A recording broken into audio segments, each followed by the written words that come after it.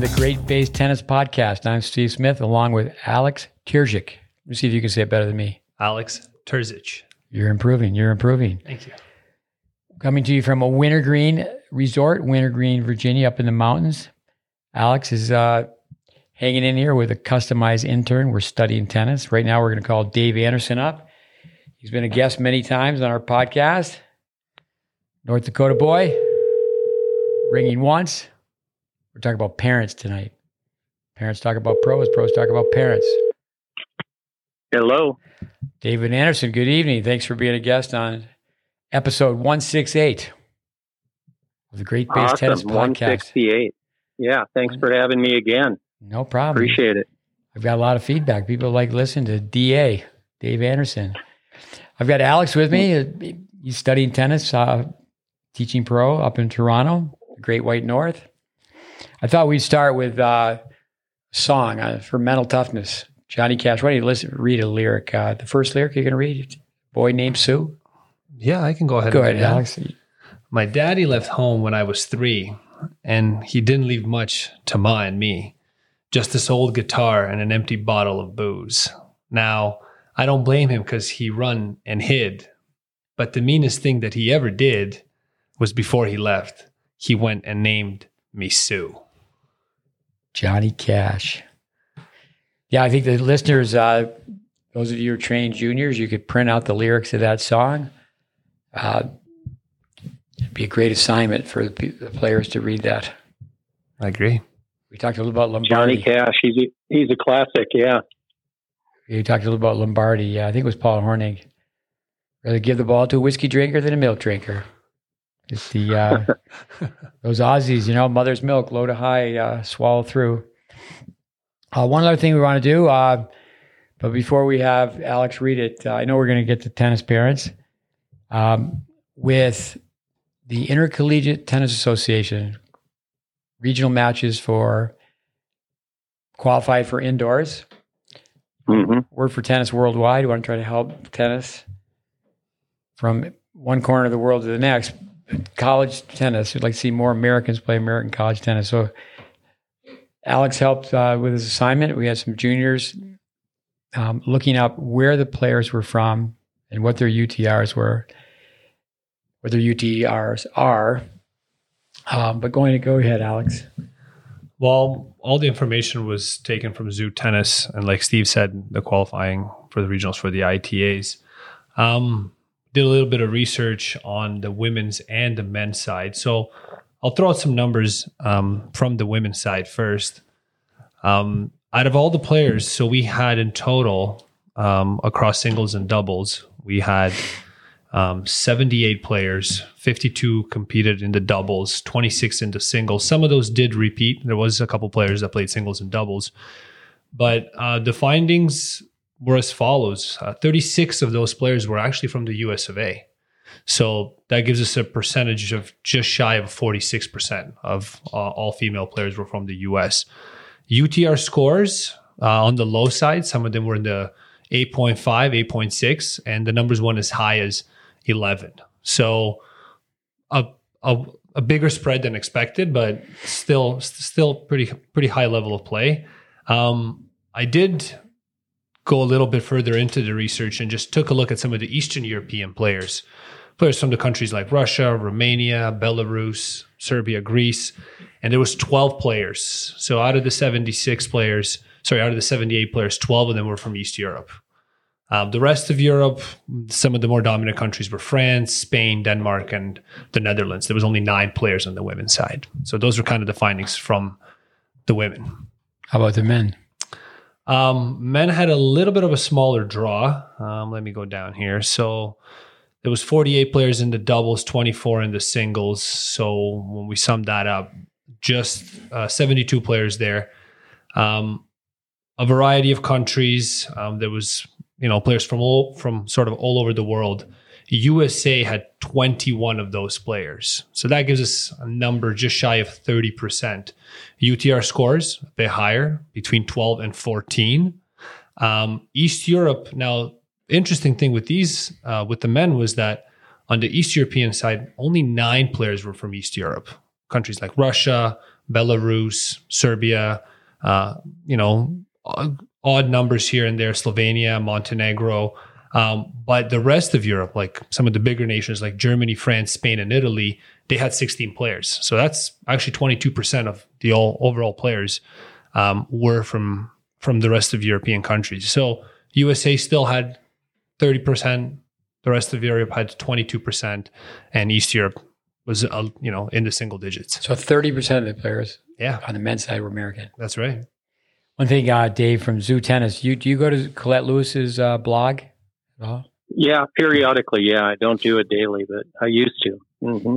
Oh, for our listeners, she does a great job following junior tennis, college tennis, and even pro tennis.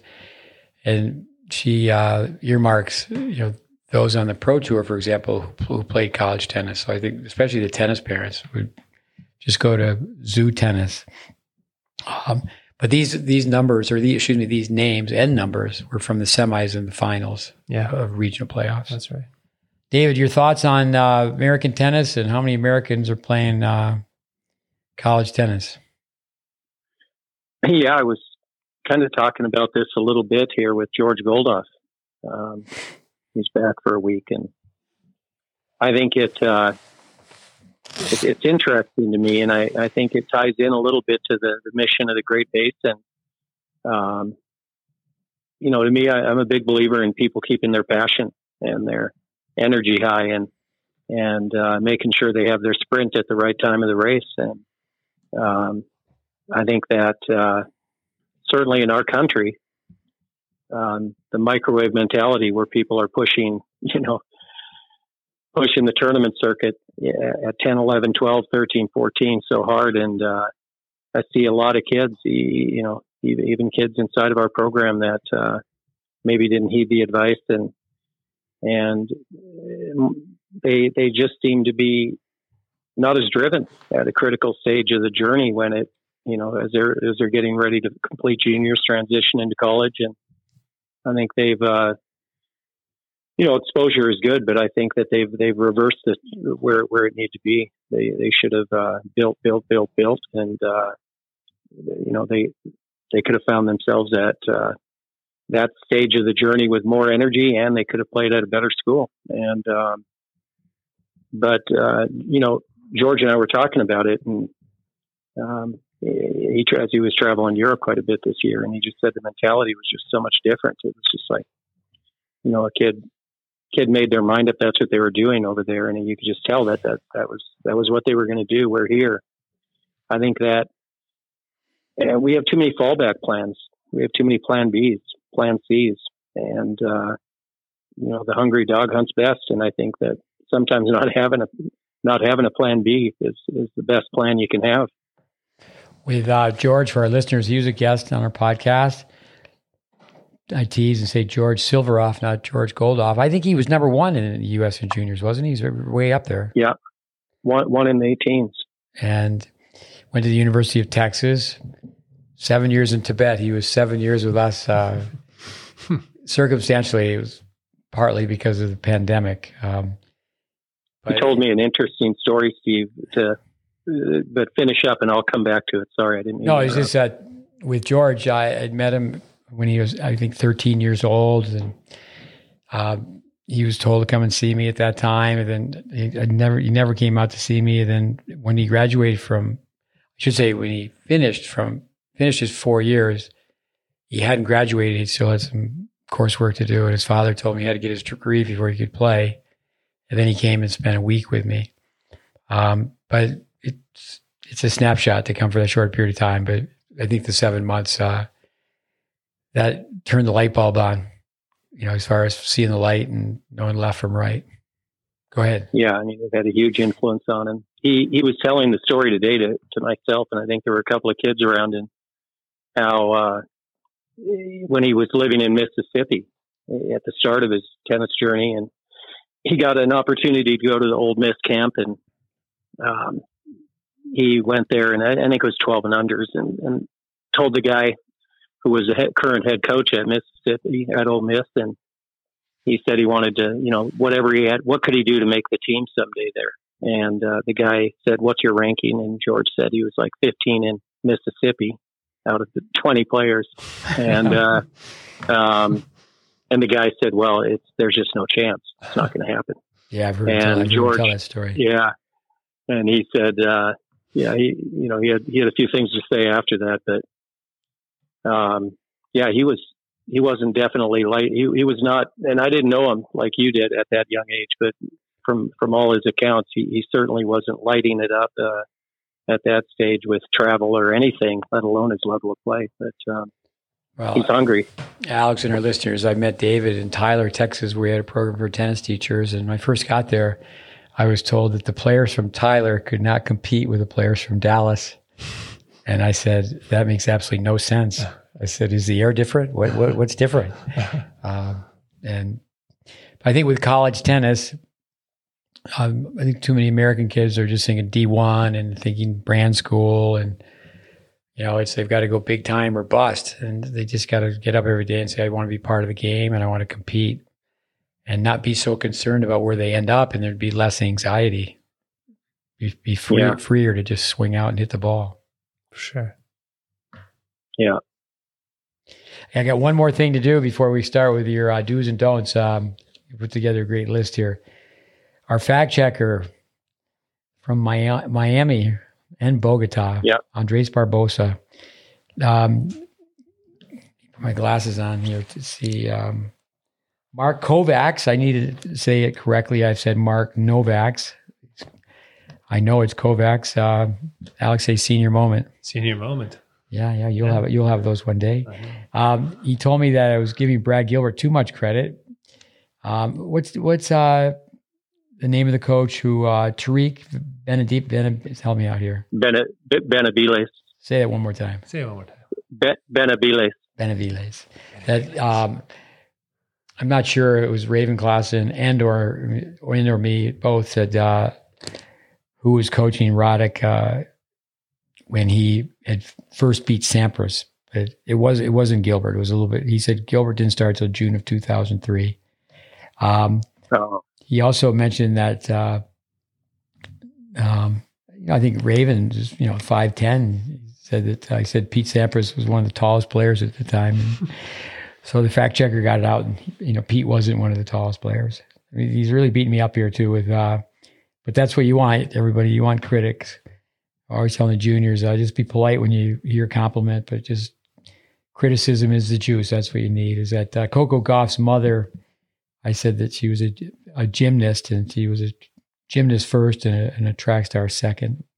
But there's a lot of things that he's straightened me out on. So, but let's go with number one on the do's and don'ts. Backswings and mood swings. Dave Anderson's put some notes together for tennis parents. David, why don't you read number one and we'll talk about it?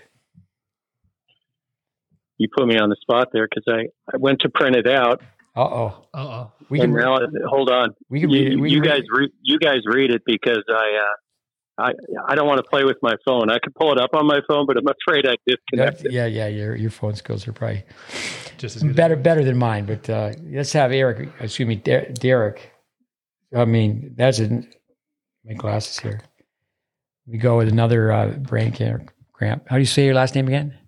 Terzic. Let's have Mr. Terzic read the first line. All right. So the first one goes, do emphasis fundamental development through the majority of your child's formative years.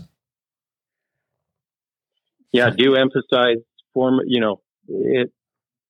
I'll let you guys talk first. I'm going to try to pull it up on my phone. It's bugging me. I can do it. I can do it right now. I feel like somebody else has the remote control at my house when I'm watching TV. But go ahead. You guys share your thoughts on number one. I was telling a story the other day. When I was a kid, I was a remote control. There were no remote controls. And I'm the youngest of six. And I had to lay by the TV. And if there's 2 ball games on, get up, change the channel. Get up, change the channel. Oh, yeah. Yeah. Do emphasis Definitely on the fundamental development throughout the majority of your child's formative years. Some key words there. There's no fun in fundamentals. Well, there's fun at the end. But the word fundamentals, the fun comes first. And embrace the boredom. Formative years take form. Work on form. Form training, form-based instruction is almost obsolete. What do you got for us on number one, Dr. Anderson? Well, I mean, I think our definition of formative years too is different than maybe some people. I mean, to me, everybody that goes through our academy, even till the day they go off to college and beyond, they're still in formative stages. And you know, you and I were speaking about it just prior to the call about you're always going to have routine, and you're always going to have some things that stay true to building even better fundamental skills. But with complete certainty, I think everybody that's coaching tennis and has a caring interest in the sport and the kids that are starting up in it, that they would all agree that people are going to bat and they don't have the skill sets to be able to stay in the sport. They're not going to really learn to enjoy the sport, and then the chance of not retaining them is so high. And I know I saw your stats the other day on the Facebook, and it's a prime reason I think we lose so many people, and we can't dress it up. It is what it is. And, you know, in the early on stages, we got to give people the best possible chance to keep hitting the ball back and forth over the net, and then they can really start to play the music and enjoy it. But, fun is, you know, the teaching part of the fundamentals. It's tricky, and, you know, you can do it in a manner, obviously, where it's focused, it's intense, it's active, and the learning is kind of tricked into it. And I mean, it's an art, and I think that if the USTA were to care about the game in the right manner, I'm sure they care about the game, the people that are involved in it, giving their time, but in the right manner, I think there would just be a huge emphasis on giving people truly the best possible start. And I know we have a lot of things in play right now regarding that, but I'm not sure that it's initiating the kind of start that's catching kids in the sport. I think the numbers would validate that. We need people like Mike Carter in every city in America. Tell the listeners a little bit about Mike Carter. Yeah.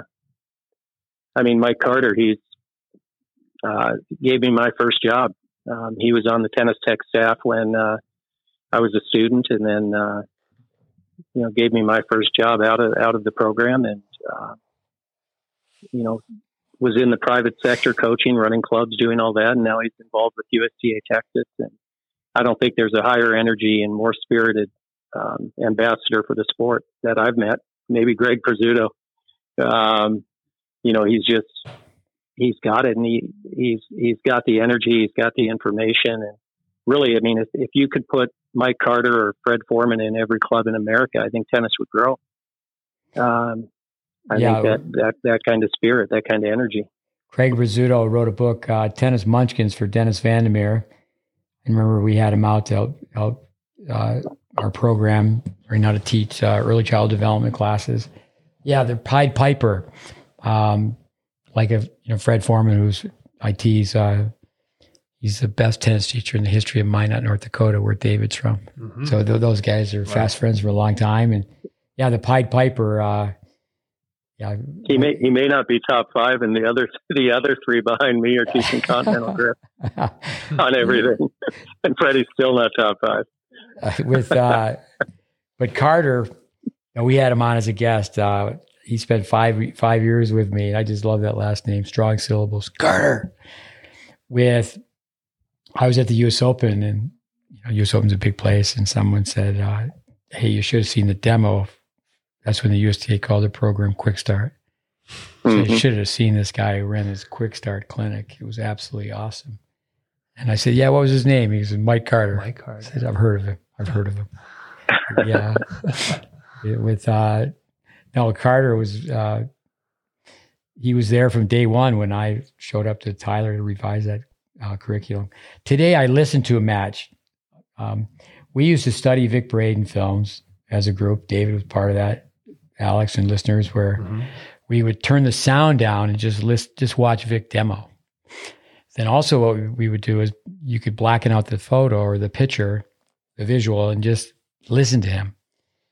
So my son Connor, was playing tennis here, there, coming up in juniors in college. But I think this was more when he first broke into playing pro tennis. They actually listened to a match. So today at ITF out of Woodbridge, Ontario, I was listening to a match. Coach from Montreal that I've trained was with the player that was playing. And then I said afterwards, it doesn't sound like there was a lot of net play. He said, yeah, she came in twice to the net and came in 3 times. He goes, it's twice to volley and the 3rd time to shake hands. But I think that's where, you have to have fun. Winning's a bonus. Just back to fundamentals, kids will go years, literally years, playing 1-up, 1-back doubles, and then not even thinking of going forward while they play singles either. Way too much emphasis on winning, and then the stress. Really comes right down to who's going to remember. I know you were with me when we worked with Albin Mararu was really who we did the work with, and his daughter Karina. She was 28 in the world and won doubles. And I just remember she was going to Europe. She'd only played 2 junior tournaments, and she had a backhand where she took the racket low. And I finally convinced him. I said, let me show you film, because I was just charting matches for Karina twice a week. And immediately just canceled the trip to Europe. But she only played 2 national tournaments. And he was famous for saying, who remembers who plays a weekend tournament in Miami? So way too much emphasis on winning and not on development. And it's so easy to say, but it's hard to do for parents. And, it's a difficult thing because you see everybody around you go in the opposite direction, and it's just such a natural instinct to follow. And you feel like you're missing out. And it's funny today when I had a visit from Ashlyn Kruger and her mother and her coach, Michael Joyce, who's out with her. And I remember vividly at 9 years old or whatever, when they moved here, and then she'd been training a bit for a year or so. And then everybody was, just prompting them to try to get into Super Champs, which was the top division in Texas. You got to get into Super Champs. Well, the 12 and unders, she would have had another 4 years in it anyways. And they played a couple of them, and the parents were very intelligent and just said, okay, this is nonsense. Let's just get the game right and, basically play 2 tournaments when we need to win the champs, and then immediately win the Super Champs and just get done with that. So they made a lot of right moves in that regard, and and good for them, because it's obviously paid dividends. And I think those moves for everybody change as they go through their career path, juniors. And we have some kids that don't play enough. I'm sure you have the same. We have some kids that kind of hide behind that a little bit. But in the formative years, though, it's just skills. And, inevitably when we're having this big event at our club that's cut our tennis courts down by 75%, and we're pushed into smaller spaces, and inevitably it's some of the most productive classes, in my opinion, because there's just no live ball, and everybody's just working precision. Hitting into curtains today due to the rain. And hitting in racquetball courts and shadowing more, and it's got to be an ongoing thing. And the parents are certainly key in that. Oh, I remember going to Prague in 1987 at the Sparta Club. They had 1 indoor court. There's so many places in Europe where young players, they don't get the court time in the wintertime. I want to come back and ask you about the 75% reduction, but with start the course, finish the course. The Ashlyn Kruger, she won the Orange Bowl twice, correct? Did she win the USTA 18s? Yeah, back-to-back Orange Bowls. I think Andreescu was the first one to do it, yeah. Not 16 18s, but 18 18s. Is that right? 16 18s. 16 18s. Mm-hmm. I interrupted. Who else did that? Andreescu was the last player that had done that. Yeah. Okay. But no, I know you have a lot of film, and we have this Facebook account, GreatBase Tennis Facebook. We've been putting up daily content for 15 years, and I know there's been film of Ashlyn when she was really young, shadow swinging, hitting off a cone, drop hitting balls. And you can see it in her game to this day. Give us an update. How is she doing? I think, well, I've just been really cheering on from afar. But seems like in the last 2-3 months, level of professionalism, mannerisms on the court, everything in that regard has gone up. Seems like there's a much, maybe it took time for anybody really to get comfortable out there, but has played matches where it's much more visible, the all court play and the all court, skill sets that are there. And I think got into that 72, 73 range at one point, and I think she's hovering right around that now. I don't know where it's currently at, to be honest, but top 80 for sure. The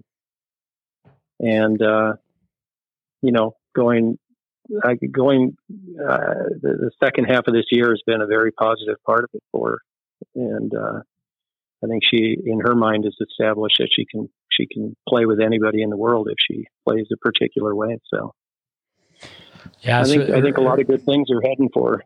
Her serve helps. I mean, I think she it'd be nice to see her play doubles and through that capitalize on her ability to play from the service line in, because not many kids can, not many women on the tour, and more so even now than men.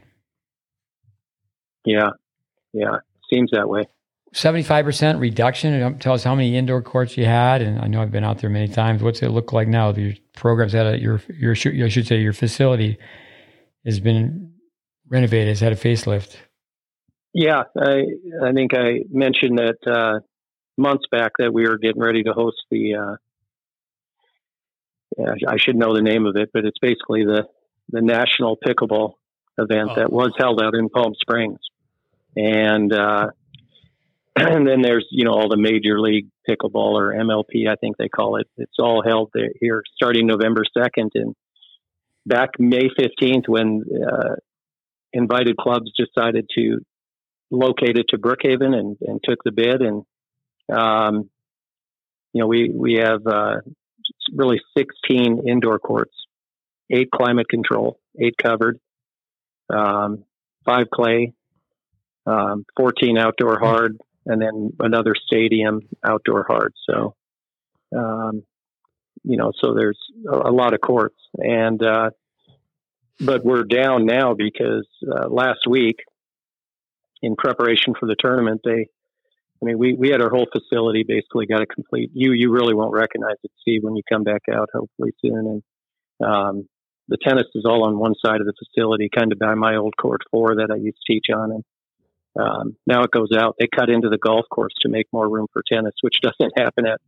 They put 6 tennis courts on what used to be the fairway and the green at part of our golf course. We have 3 18-hole golf courses, and they just shortened them. But it's amazing. All brand new courts, post tension, LED lighting, a huge pavilion to honor Billy Freer outdoors so that the people have a comfortable watching area.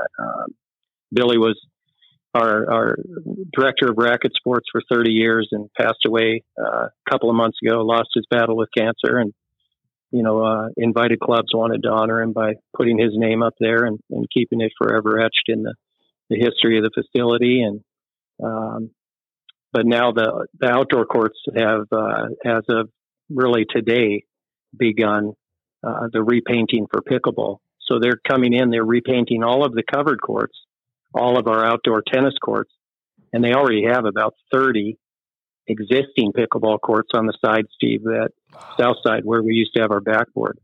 So the whole one half of the building, and it's really interesting for those of you that haven't been there that may be listening to get on and just look at the rendering of what this event is going to be like. And the entire drive in, you have to shuttle in, and it's going to be basically like the Indian Wells tennis event in terms of vendors, live concerts. It's huge. But so we're down to 13 courts which doesn't sound too bad to many, but we have a huge membership and very active club, and so we're down to 13 courts for our 25 pros and our full-time program and our members to kind of share and make do with until the week of November 13th. The tournament ends on the 12th, and they start painting on the 12th. The minute that the tournament ends, they repaint all of our tennis the tennis courts back to tennis courts. That's going to be an annual event? Don't know for sure. I've heard things back and forth. I'm not really, in the loop on whether we're going to host it for a number of years or not. I think a lot of it will have to do with the success of this one, but I've heard rumors that, there is extended contract. But all of our renovations have been done now, so it'll be if we do have it next year, it'll be a much smoother event. Wiffle ball tennis, is pickleball big in Toronto? It's getting bigger and bigger, but we don't have no outdoor facilities are doing it yet. Everyone's just kind of converting some spaces on the inside and keeping it indoors for the most part. Nobody wants to hear those balls bouncing around. Just for a minute the other day, I was in front of the tennis channel, but tennis wasn't on. It was Ryler DeHart's wife, Megan. She holding the trophy up. I guess she's 4 in the world. In pickleball. Yeah, and Ryler's doing that full time now. Let me go. They may be here. Yeah. Pardon me? No, they probably will be. I mean. Yeah, I bet they would be. Yeah. Number 2, the number 1 in the world. I can even read them now, Steve. I pulled it up. All right, number 2. Let's go. I got my remote back. Let me just peek at my phone here. All right, number 2. Yes. Do your research on your instruction you're receiving. Examine the information as it relates to facts, not opinion. Yeah, that's leads to a question. How can parents find out if they're being taught facts versus opinion? That's Andre, the coach, that well from the podcast that he did with you, is such a big part of our program here. We were talking about that today. How do you as a parent discern? It'd be like you or I, Steve, taking our car in. I mean, we know nothing, at least unless you've learned a lot about cars. I remember your knowledge was about like mine. Yeah. And it's a very difficult thing. I mean, these days, I really believe the decision that is made currently is people look at where the good players are. And that's the assumption then that's where good players are developed. And sometimes it might be the case. There may be, truth to that in some cases, but I think that if you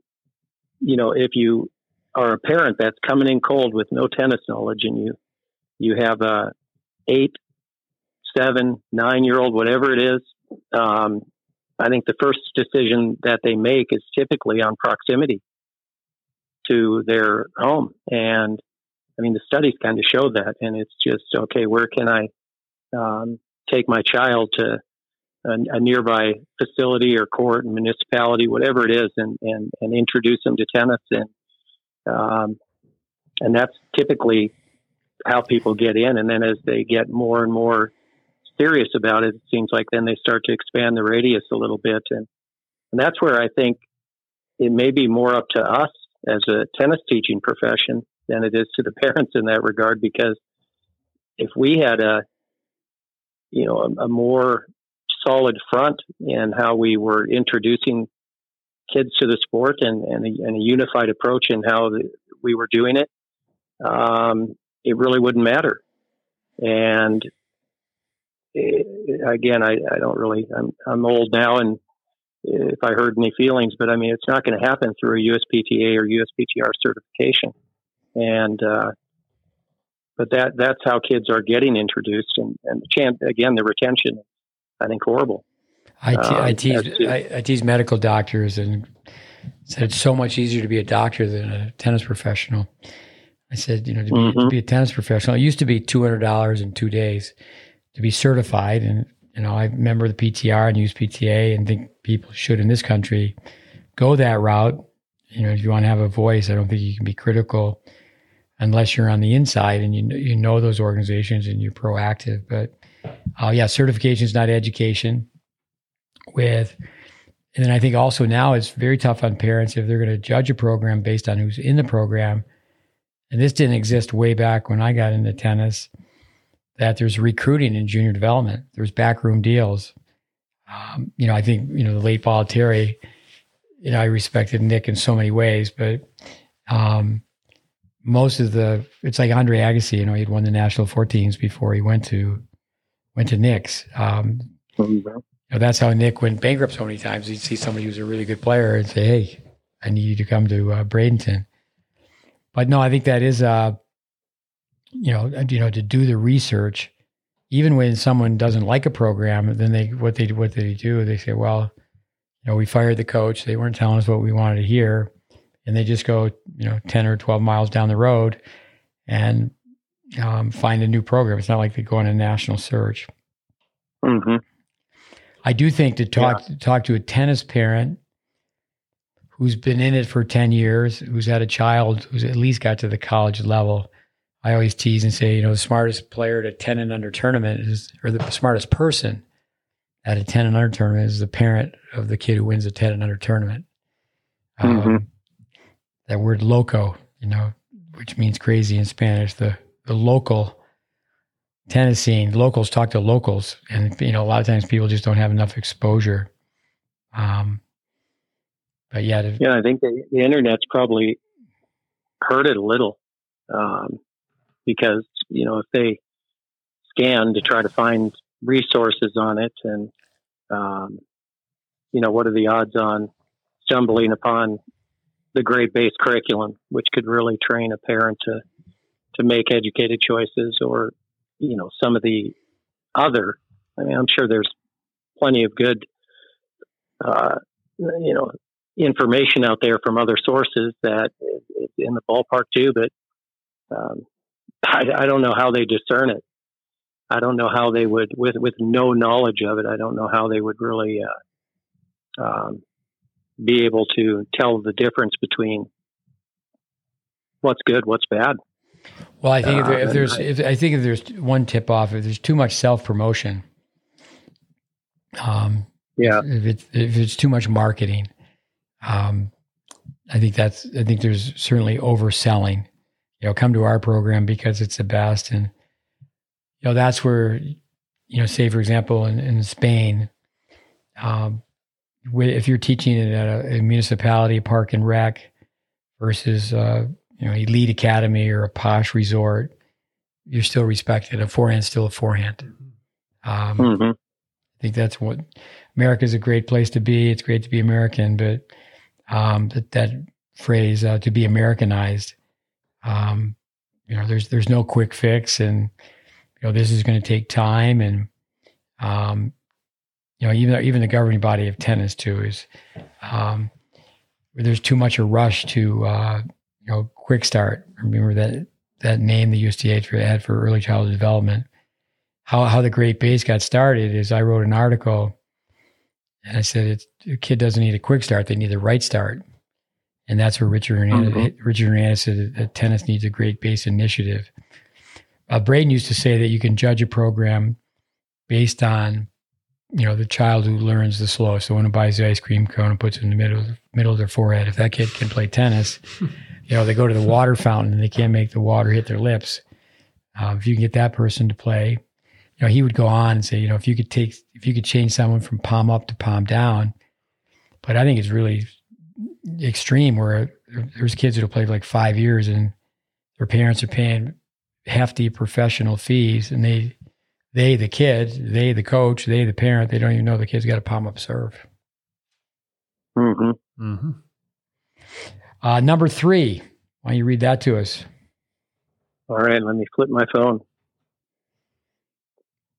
Do you have a flip phone? Not a flip phone, but I don't know how to keep it on the screen. I got it now though, but I'm not reading it with glasses, so that's a plus. All right, number 3. Do have your child multi-sport well into their early teens. Blending a team sport with individual sports is very healthy. Yeah, early childhood development. Kids should be learning cooperative skills, athletic skills, and tennis skills. Cooperative, learn to be on a team. The acronym, together everyone accomplishes more. I think more and more, we had Steve Roberts on talking about Generation Z, but the alpha generation is you have families with one child.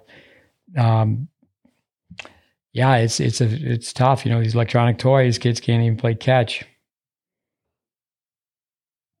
Yeah, I was telling our group the other day how, it's full time in the academies, a lot of time and hours, and I said, but they may not have time to or the ability to play on, a bona fide high school basketball team or soccer team or whatever. But recreation, a lot of the recreation centers around the city, I mean, they can jump on these rec teams and play a sport they like. You hear so many kids say, I used to that, I really liked it. I try to encourage them to keep playing it in some capacity. It doesn't have to consume their life where it's as though they're going at it, like in pursuit of a collegiate scholarship or something. But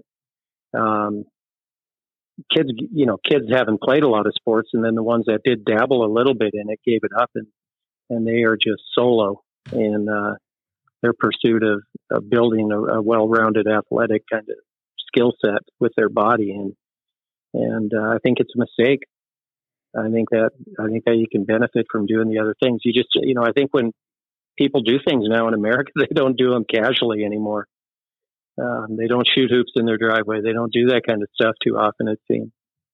I mean, I'm looking out at a basketball hoop in my driveway right now, and I don't use it enough. I could go out there and just shoot hoops and get a little light exercise, and the kids just don't do it. When I was pulling in tonight, I saw a brother and sister right across the street, probably 8 and 10 years old, and the girl was pitching to him, and the little boy was hitting a real ball and running bases in their front yard, and it was more of a throwback to a different era, and it was good to see. Yeah. I think basketball, even if you don't have a hoop, that's in YouTube. Certainly, there is a lot of witchcraft as far as tennis instruction is concerned, but say a tennis ladder for footwork is just get on YouTube. YouTube can be very positive, but dribble basketball backwards, forwards, in and out of pylons, hopping on your left foot, hopping on your right foot. Certainly it's fun to then advance where you're playing some pickup basketball. It's not that expensive. I mean, soccer is not that expensive. Soccer, I've been told here in the States that kids just don't play, just around the world, you would know, Alex, around the world, soccer is just instantly picked up, just playing it.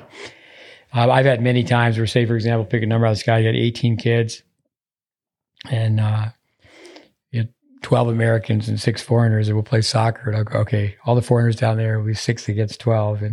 And soccer is improved in this country, but I think more and more the kids who play tennis are just one sport athletes. And I think cross-training, even in the junior development programs, when kids show up, I do think the typical country club, is a little bit of golf, a little bit of swim, a little bit of tennis, but have kids show up and do exercises, do events, touch upon sports that will make them better athletes. Mm-hmm. Yeah, basic calisthenics. What's that? I said basic calisthenics are kind of gone. Yeah. With number 4, the do's. Number 4, these are the do's. Do have your child pay it forward by mentoring a sibling or a friend. Teaching equates to greater retention of the information.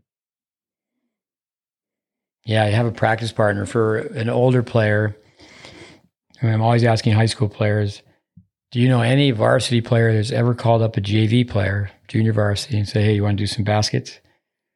Hey, I'm starting to practice at 9 o'clock with so-and-so.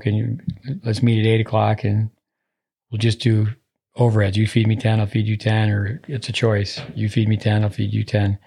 Just getting out there with baskets. I think adult tennis for sure is on the women's side. I think the men pretty much just come out and have their drill session, slap each other on the back and having a beer, but the breaking cliques, where people in women's tennis, there's the 3-0 get to play with the 4-0s. But not often. Same thing in the juniors, Yeah. Don't be a tennis snob, hit with everybody. Yeah, there's a lot of sensitivity about that. Yeah, I mean, groupings, when you're in places where the main concern amongst the kids and the parents are groupings, it seems to me that seldom is it a developmental inside or culture inside of the program.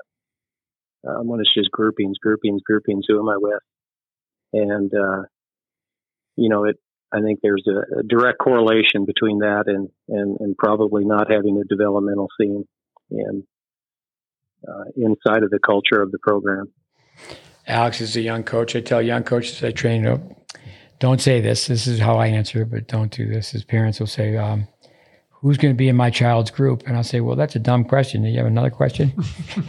And, it doesn't matter. I mean, we know to a certain point, if you're hitting with a player who hits the ball deeper, faster, more consistently, higher level frequency, that, it's going to help you shorten up your swing. So there are advantages to playing with a more skilled player, but it's a major problem that you play with everybody. And it should be, I always tell the player, the older player, so the so-called better player, if the player you're hitting with misses, it's your fault. I mean, have gears, be able to slow it down, be able to put the ball right on a dime. And that doesn't happen enough. Yeah, and when we made that trip down to Austin to speak with Mike a few weeks back, took 6 kids with us, Andreas and I, and it was we told him. I mean, it was like 6 hours, 3 there, 3 back, and it was just talking tennis, and the radio wasn't on, but that was one of the big things we were pushing, because the kids that went were certainly the leadership qualities already established, and but we gave all of them basically a task to, when they got back to the program, they were supposed to kind of adopt and mentor one particular player. And I think 1 out of the 6 has executed. It is interesting. They all picked a great little 9-year-old or something.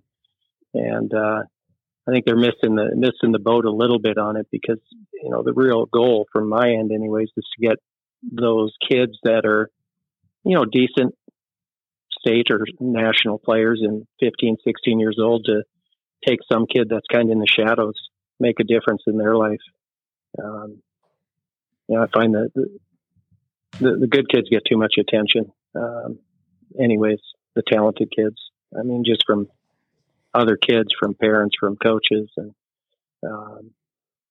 the kids in the shadows are who we need to, I think, be focusing a whole lot more on. At least, maybe I'm just getting old, but it sure seems that way. I think the sport would be healthier. I heard Paul McDonald say this one time, if you coach someone long enough, you can just tell stories about that kid you've coached. I remember, you may have been with me, I took a group of kids into Dallas at it wasn't the USPTA, I think it was the TPTA, it was a Texas branch of the USPTA. Yeah. That's a Grapevine Hilton. And so Timmy Hurst, he played, I remember taking him in, Julie Scott, Clayton Stanley, and Lissa Kimmel. And Timmy had grip on 3 on the forehand side. So because everybody was accusing us of teaching everybody the same. Julie had a 2-handed forehand and stayed with a 2-handed forehand. Clayton was close to 5. He was really small, and he eventually wasn't on 5, but it was the battle not to have him go towards 5. And Lissa was, close to 4. And Timmy ended up playing at SMU. Julie played at Stanford. Clayton played at Texas, and Alyssa Kimmel played at Illinois. I remember Illinois. I went up to do a Labor Day camp, and she was a freshman, and I took Craig Tiley with me to help me out. So Alyssa Kimmel made it to Illinois before Craig Tiley did.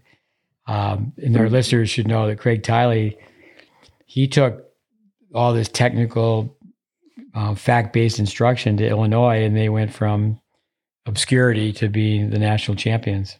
Wow. But yeah, so how did that clinic go in Austin? I'm sure the 6 kids you took down all play well, right?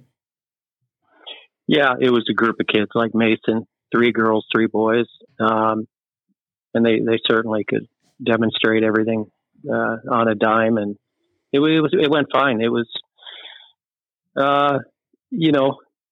I think when I was traveling to those things with you, Steve, when I was younger, you basically said it. The people usually sitting in the chair aren't the ones that need it as much. It's people that are sitting out networking outside of the closed doors, and the ones not attending need it the most because they typically are in influential positions and they are walking around assuming they do know it all already. And, it's like they say, it's what you learn after you know it all that really counts. And it was right when this finished, and there was a lot of positive feedback. Some people, I think, that a bit older than me that had been a part of Vic Braden's certification courses and things back in Kodo years ago in the 70s, and the feedback seemed to be pretty positive. And I, was basically every 2 minutes giving people hints to get onto the GreatBase in terms of trying to study the curriculum and how it was free. And there were a few parents that I think have plugged in since, and it went well. But the director of competitive tennis for Texas, as I opened the door to leave, it was done indoors in a conference room. The tennis court was set up inside, and he was right outside the door, and went over and he said, "Hey, I'm sorry I couldn't be there. I had a committee meeting." And he really needed to be there, in my opinion. And it's nothing against him. And like I said, I'm way too old to worry about playing politics. So, but the word's got to spread on that kind of thing. And I'm by no means the only person that can spread it. It's just that it's common sense. It's fact-based information. It's a systematic approach. And, I said in that meeting, I said that the bottom line is, inside of this room, not everybody's going to agree on what a continental grip is. And I said, and that's a problem. Mm-hmm. And there needs to be uniformity. There needs to be uniformity. I mean, we're doing tonight's theme is based on 10 do's, 10 don'ts for parents. But, we as a group of coaches, I mean, we could come up with 10 do's and 10 don'ts for our teaching industry too. And we could come up with 100 in each of those. But yeah, you mentioned Mason Vaughn. Well. Mason, you just broke into the top 10 and 14 and others nationally. His father and grandfather, they came to Memphis for the first time, and then they followed us to Florida for several visits and such. And yeah, but Holt and George, grandfather, Holt, who played at Davidson, became a very good player, but he didn't know at the time why, these kids in Little Tyler, Texas, were, making an imprint on Texas tennis at that time. But it was because they were being taught fundamentals. Let's go with number 5. Let me pull it up. Aha.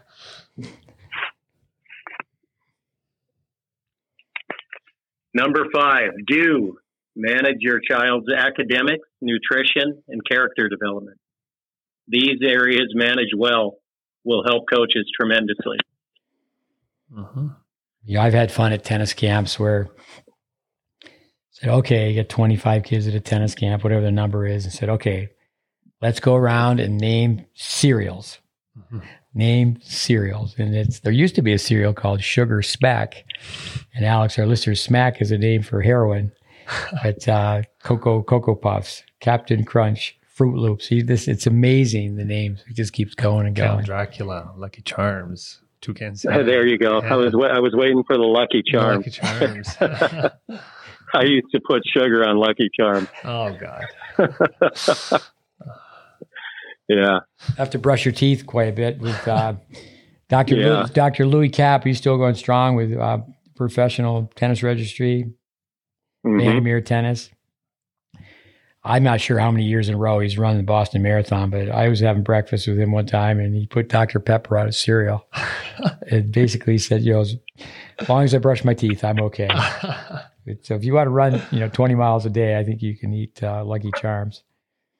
But nutrition is huge. I mean, Djokovic, flexibility, nutrition, amazing. I want to say a little bit about character development. I think that's the missing piece most of the time.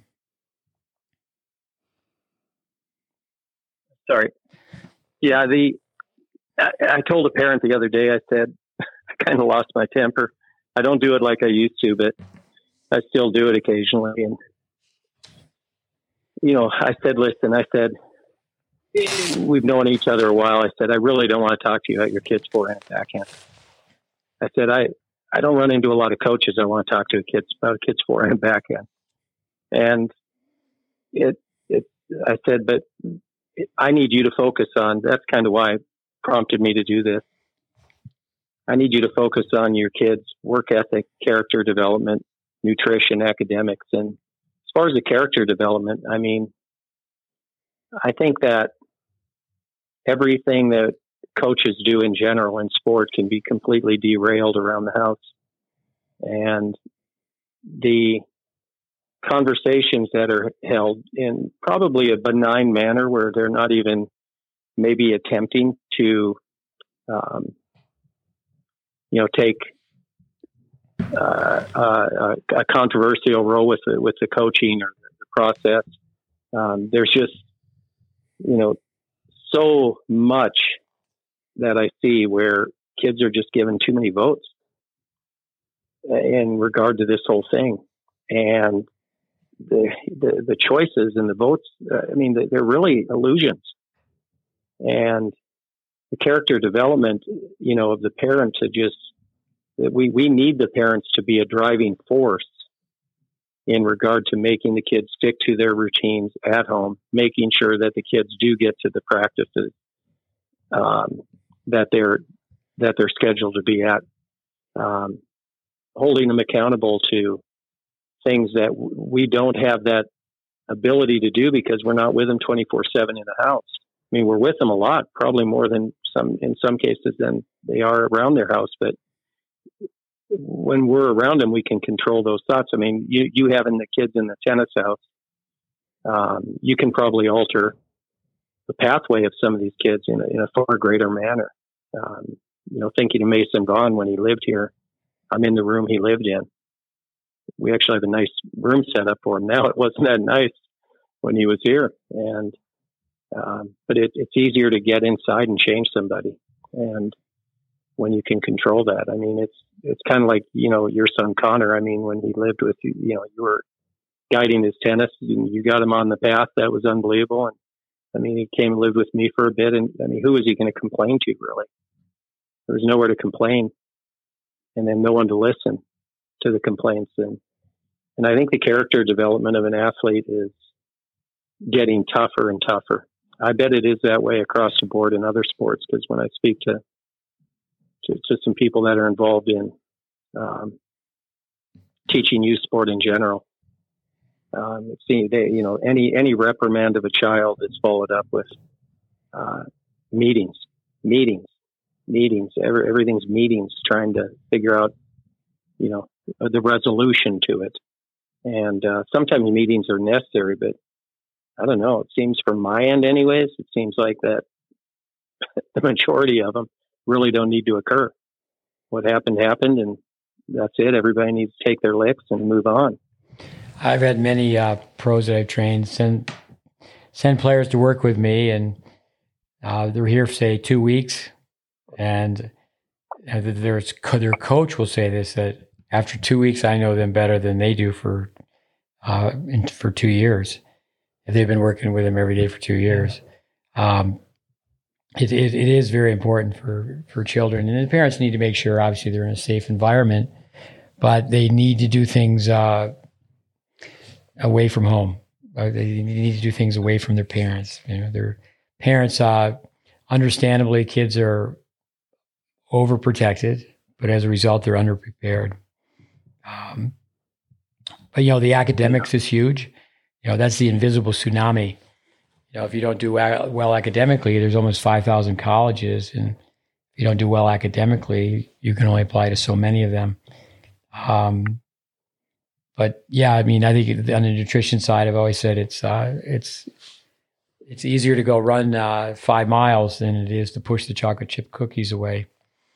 But the character side of it, I do think the sensitivity. One of the problems is the parents are too sensitive. Is that the parents have to be able to take criticism, say, "Hey, this is where your kid's at," and I think that's really changed. I think years ago, the parents were looking to have their child really be parented by other, teachers and coaches. For sure.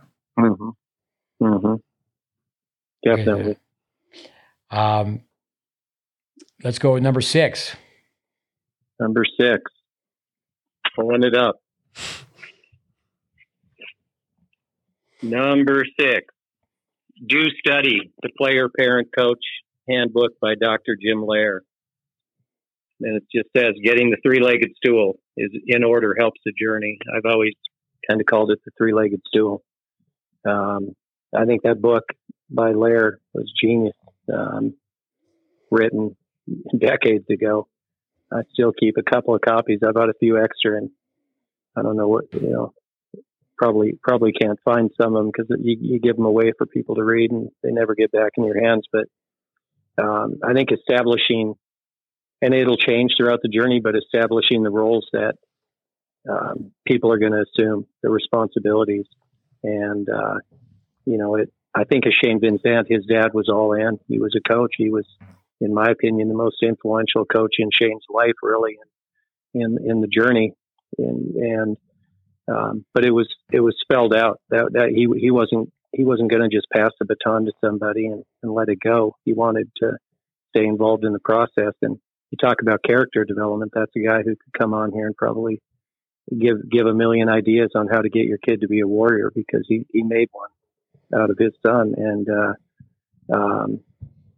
but I think that there's a lot of gray area that can exist, and I think we're in times that you can't be that subtle in people in our position anymore. It's got to not only be clearly outlined, but sometimes readjusted. And it may not be readjusted always in the manner that maybe the parent wants, or the player, or even maybe that the coach wants. But getting it clear is so important, I think. With Shane Vincent, real quiet guy, played tennis at Texas A&M. He's another player who's ranked 1 in the country, correct? Yeah, 1 Easter Bowl. Yeah, he could play. And he was at my place one time, and a group of players, and I said, "All right, Shane, tell us who's the best player you've ever practiced with." I'm not shocked too often, but he said Roger Federer. I was a guy like, whoa, okay. But no, I think parents, sometimes, and I've heard one brother tell a younger brother this. It was the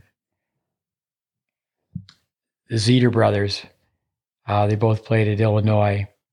Mm-hmm. And the older brother, Nathan Zeter and Evan Zeter, the fact checker let me know on that, 99% correct, is he said to his little brother, "You got to find new friends. You got to make some new friends." Most of the time, got to be careful on who your buddies are, because buddies could just be thieves of your time. But no, I think the attitude of the household. With Jim Lair, he's written 17 books. I believe we dedicated 2 podcasts to Dr. Lair. And then also he was a guest on our podcast. With a 3-legged stool, you mean basically the triangle, the parent, the player, and the coach? Yeah, that's what I just heard somebody refer to it that way somewhere along the line. And, I think problems arise when the stool's not in balance. And I think that when it's not in balance, it's because people, aren't clear on what the expectations and the roles are.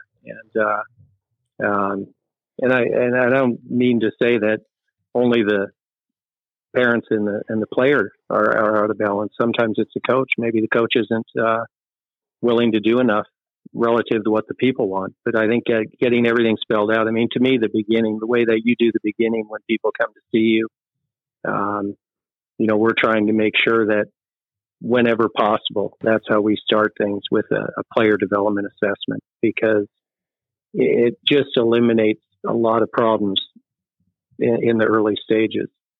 And, and then if a parent chooses to be involved, I mean, some have time, some don't, some want to, some don't. But it definitely is an individual case study. But I think in each case, that our job kind of as the coaches is to try to get the stool in alignment and make sure that it's as balanced as possible. Figure out what roles are going to really get this thing down the road the best. No, and I think in that situation where the parents can study tennis, the child needs to realize tennis is expensive. And hey, when you step on the tennis court, don't think of your parent as a parent. Like if they're out there, they're tossing you balls, or they're helping you. I think many times in that situation, if the parent doesn't have time and they're just feeding balls, they should really emphasize on where to hit the ball, not how to hit the ball. That's right. If they were just to set up the target. I think Vicky Clark did that with Chad. I think what you just described. I think Vicky Clark, who held onto the racket in a manner where you could tell she wasn't a tennis player, but she just the racket went straight by her ankles, and she'd pump a ball over to the side, and that was it. And then there was just it was quadrant practice more than in combination with technique. But I think ultimately, I would say that it leaned more to quadrants. All these names. Sure. Vicky, mother of Chad Clark. Chad, from our group in East Texas, he was the first one to win a high school state championship. And then once he won it, it was amazing how many other people won state championships. Those kids I mentioned before, Julie Scott and Lissa Kimmel, they won 5A doubles playing against two kids from the same program. It was, help me out, Laura Barrow. Is that right? Yeah, Laura Barrow, yep. She was actually Carmen Clark. They both played at Texas Tech, right? Laura didn't go to Tech. But Carmen did, yeah. Mm-hmm. And Laura went on, and she decided not to pursue college tennis after a short time. She was in the building, one of the Twin Towers, right? 2001. Yeah, that's right. Wow. Amazing. Those girls played in the 5A Texas final. At that time, there were 17 million people in Texas, and they served and volleyed every ball. Wow. It's just amazing how much bad myelin players have. Players that they did play 5 years of one up, one back doubles. But with let's go with number 7, the Dews. 7 in the Dews. Mm-hmm. Mountain Dew. Do 7. Do respect the professional relationship with your coach. Meetings often can be held in less than ending ball pickups. Coaches are there for the child, but boundaries are critical for longevity. That's my thoughts. A few of them. Well, with the Dews, you're off Mountain Dew now, right? You don't drink Mountain Dew anymore? I am off Mountain Dew, but all of this tonight, saying the word Dew has kind of served as a little trigger for me. I might go to 7-Eleven. I'm kind of craving a 20 ounce and an Eau Claire. With so break down number 7 for us. Well, I mean, to me, I think that I'm kind of shocked. We're not dealing with life or death, but we're dealing with a lot of very important things. And And I think that when you and I and Alex and whoever's in the business coaching kids and the anxiety and the way that people react, I think it's perspective a little bit.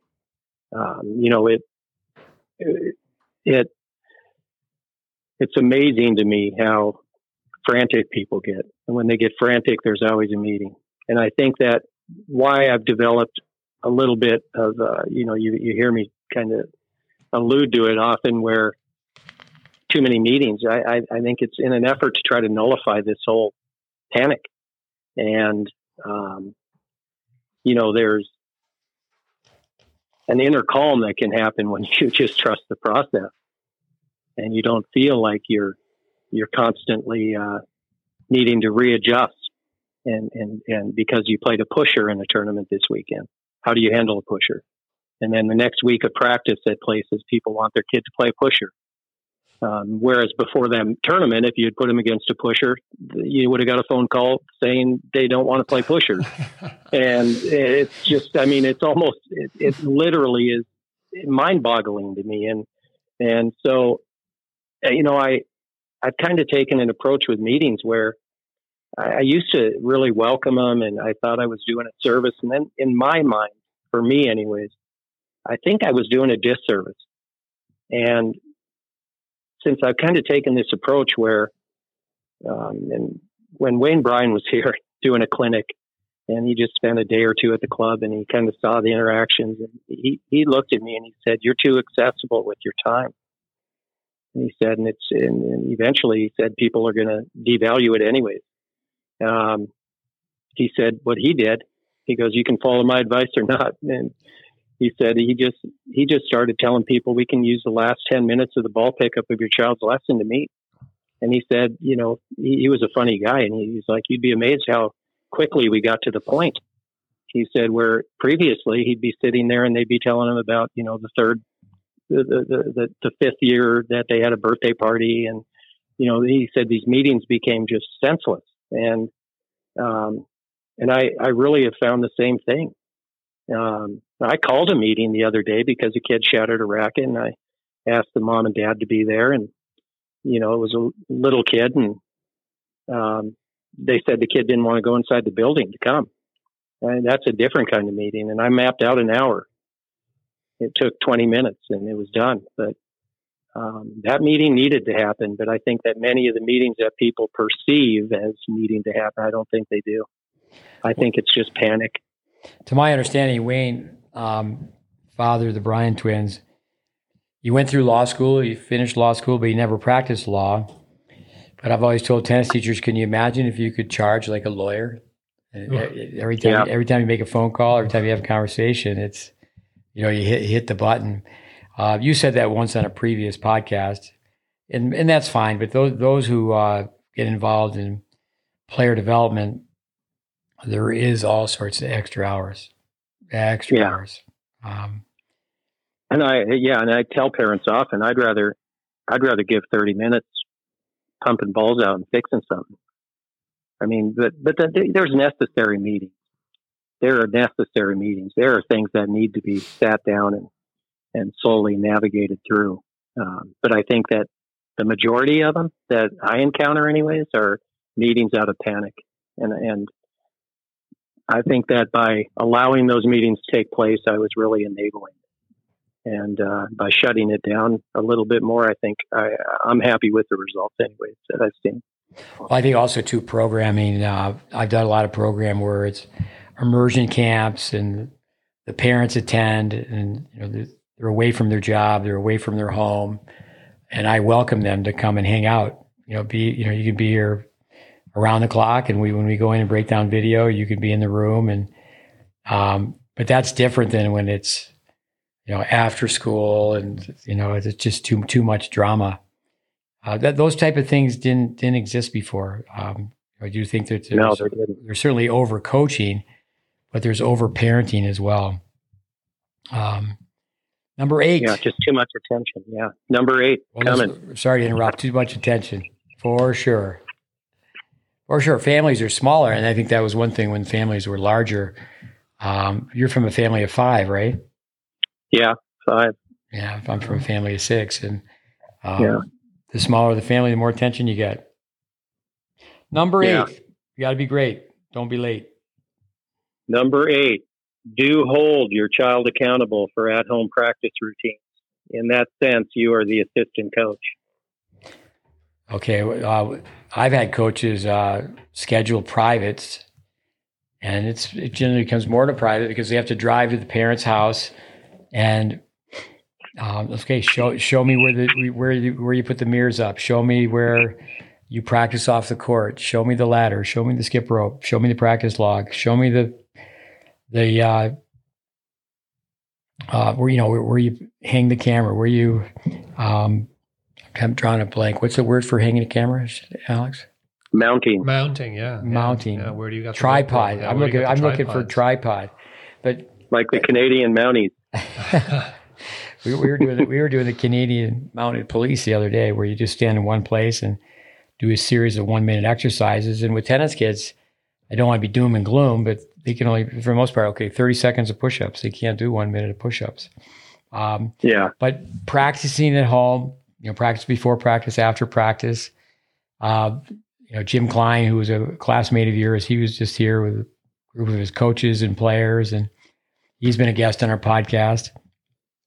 And, just to say, okay, guys, the parents are in the room, and it was a combination of adult junior camp. And, the kid who was the best player, I said, okay, who wakes you up in the morning? Just look me in the eye. Yes or no? Does your mom still wake you up? And the kid goes, yeah, my mom still wakes me up. And, then I put my thumb and forefinger in the shape of the letter L. And what's this mean? And I've never been in a country where someone doesn't know that means loser. You really shouldn't be 16, 17 years old and your mother's waking you up. But go ahead, more on home practice. What do you got? Well, I think, again, the way you start people, I think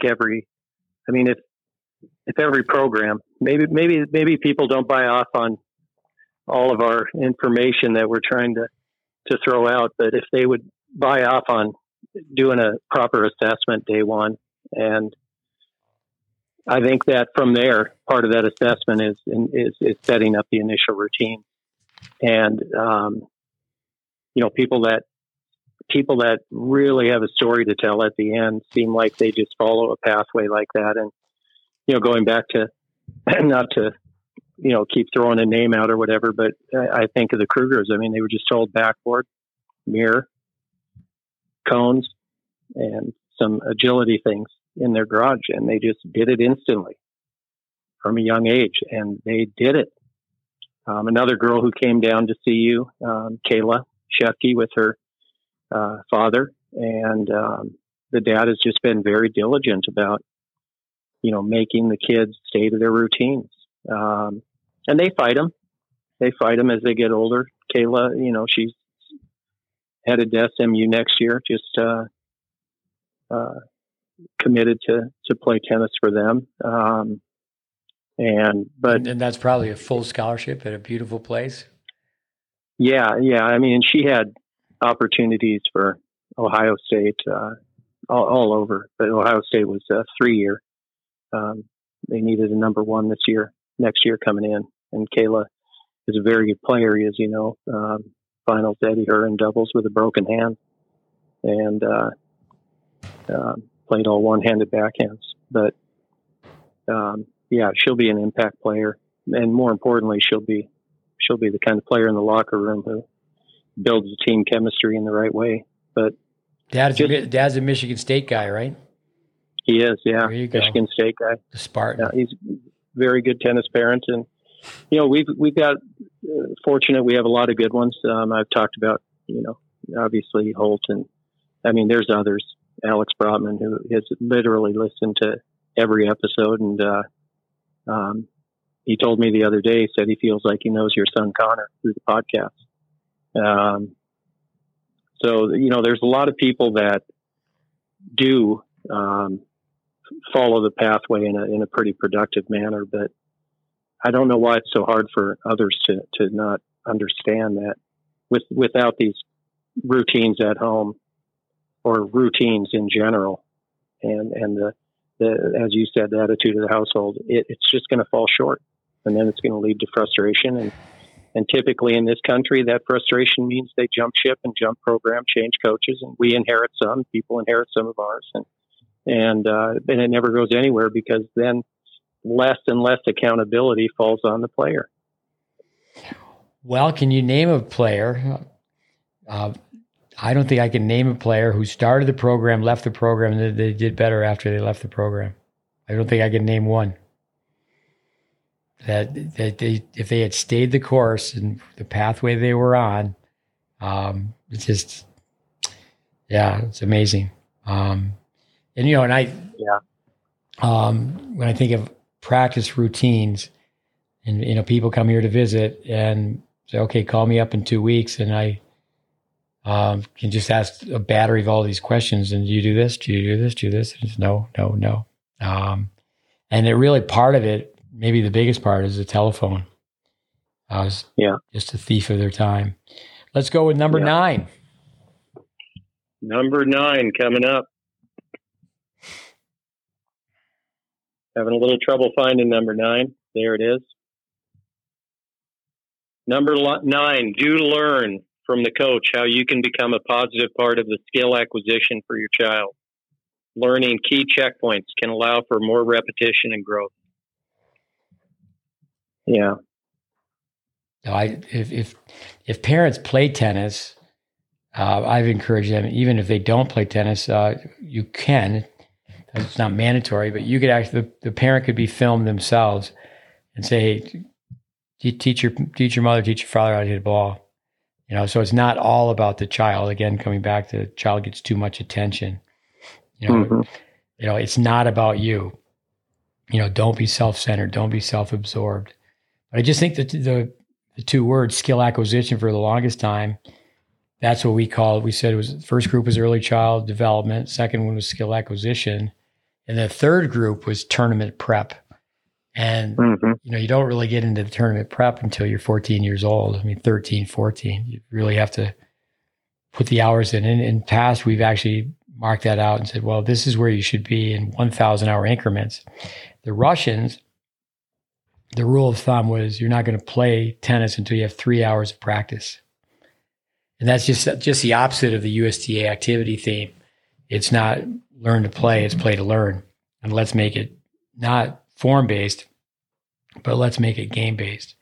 Now, the coach who knows both, you can make it form-based and game-based, and in the end, you just put the two together and it's principle-based.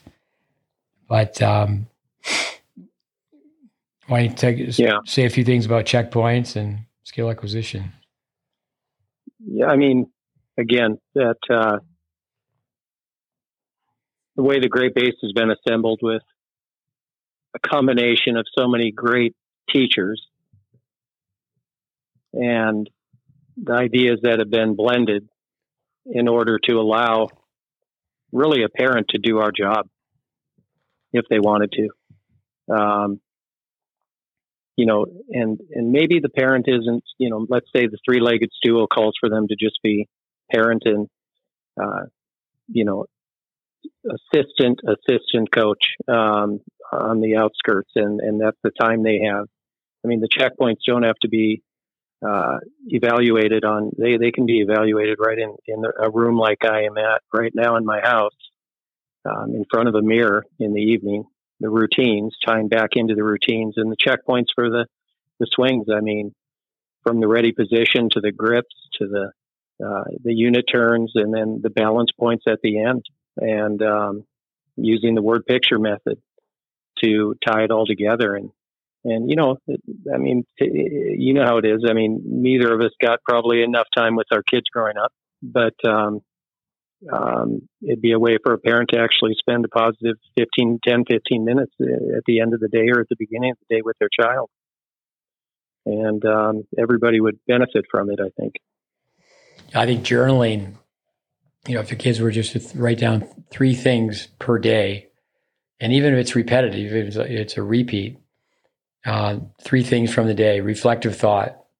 I think for the parent and the player, sit down and say, okay, let's just take 10 minutes. How'd the day go? That's something with society today. A lot of families aren't sitting down for dinner anymore. That's right. Just on the go.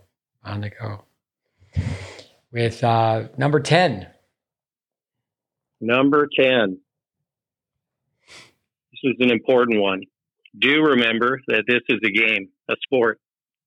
Everyone won't play professionally, but everyone can enjoy tennis for a lifetime. Yeah.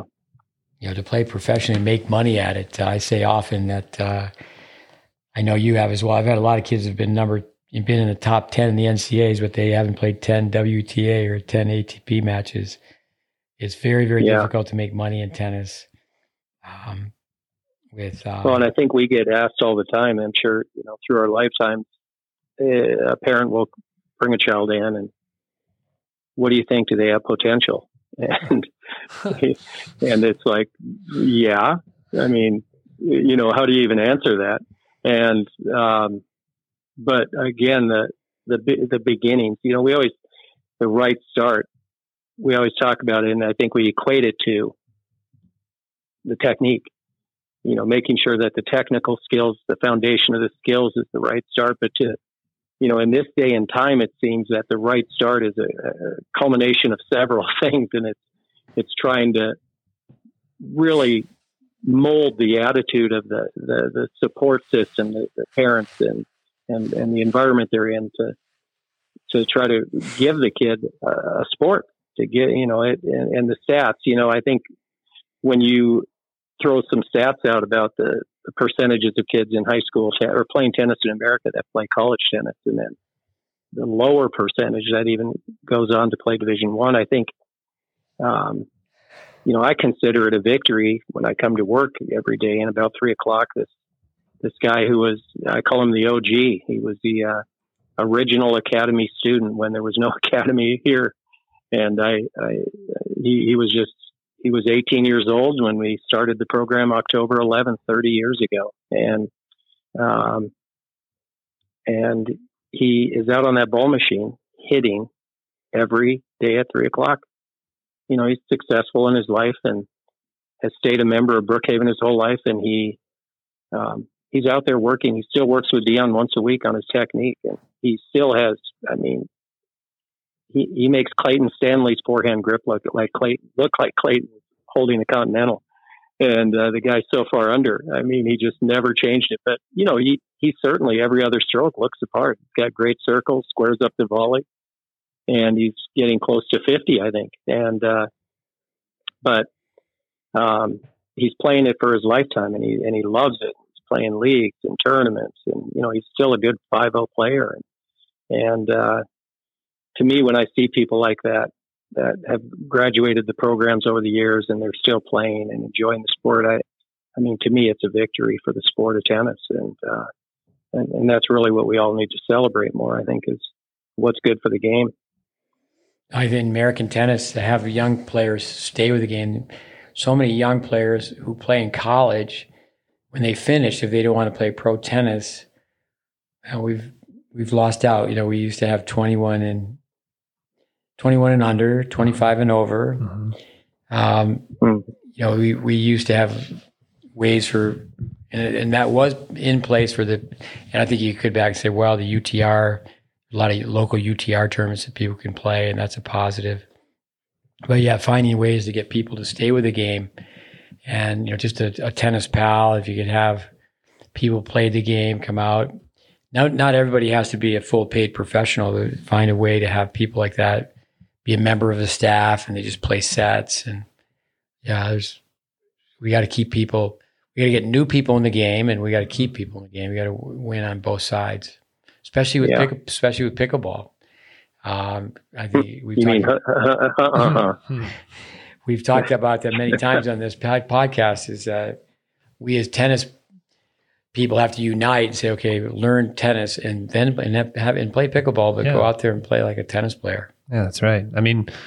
I've noticed that my club, they've converted 2 courts into 6 pickleball courts, and the players that they like playing with the most are the tennis players, because the tennis players raise the level and they bring the excitement and they challenge the other folks. So for sure, do some tennis, get better at it, and it'll stick with you even with the other sports once you pass it off and you go decide to do something else. Yeah.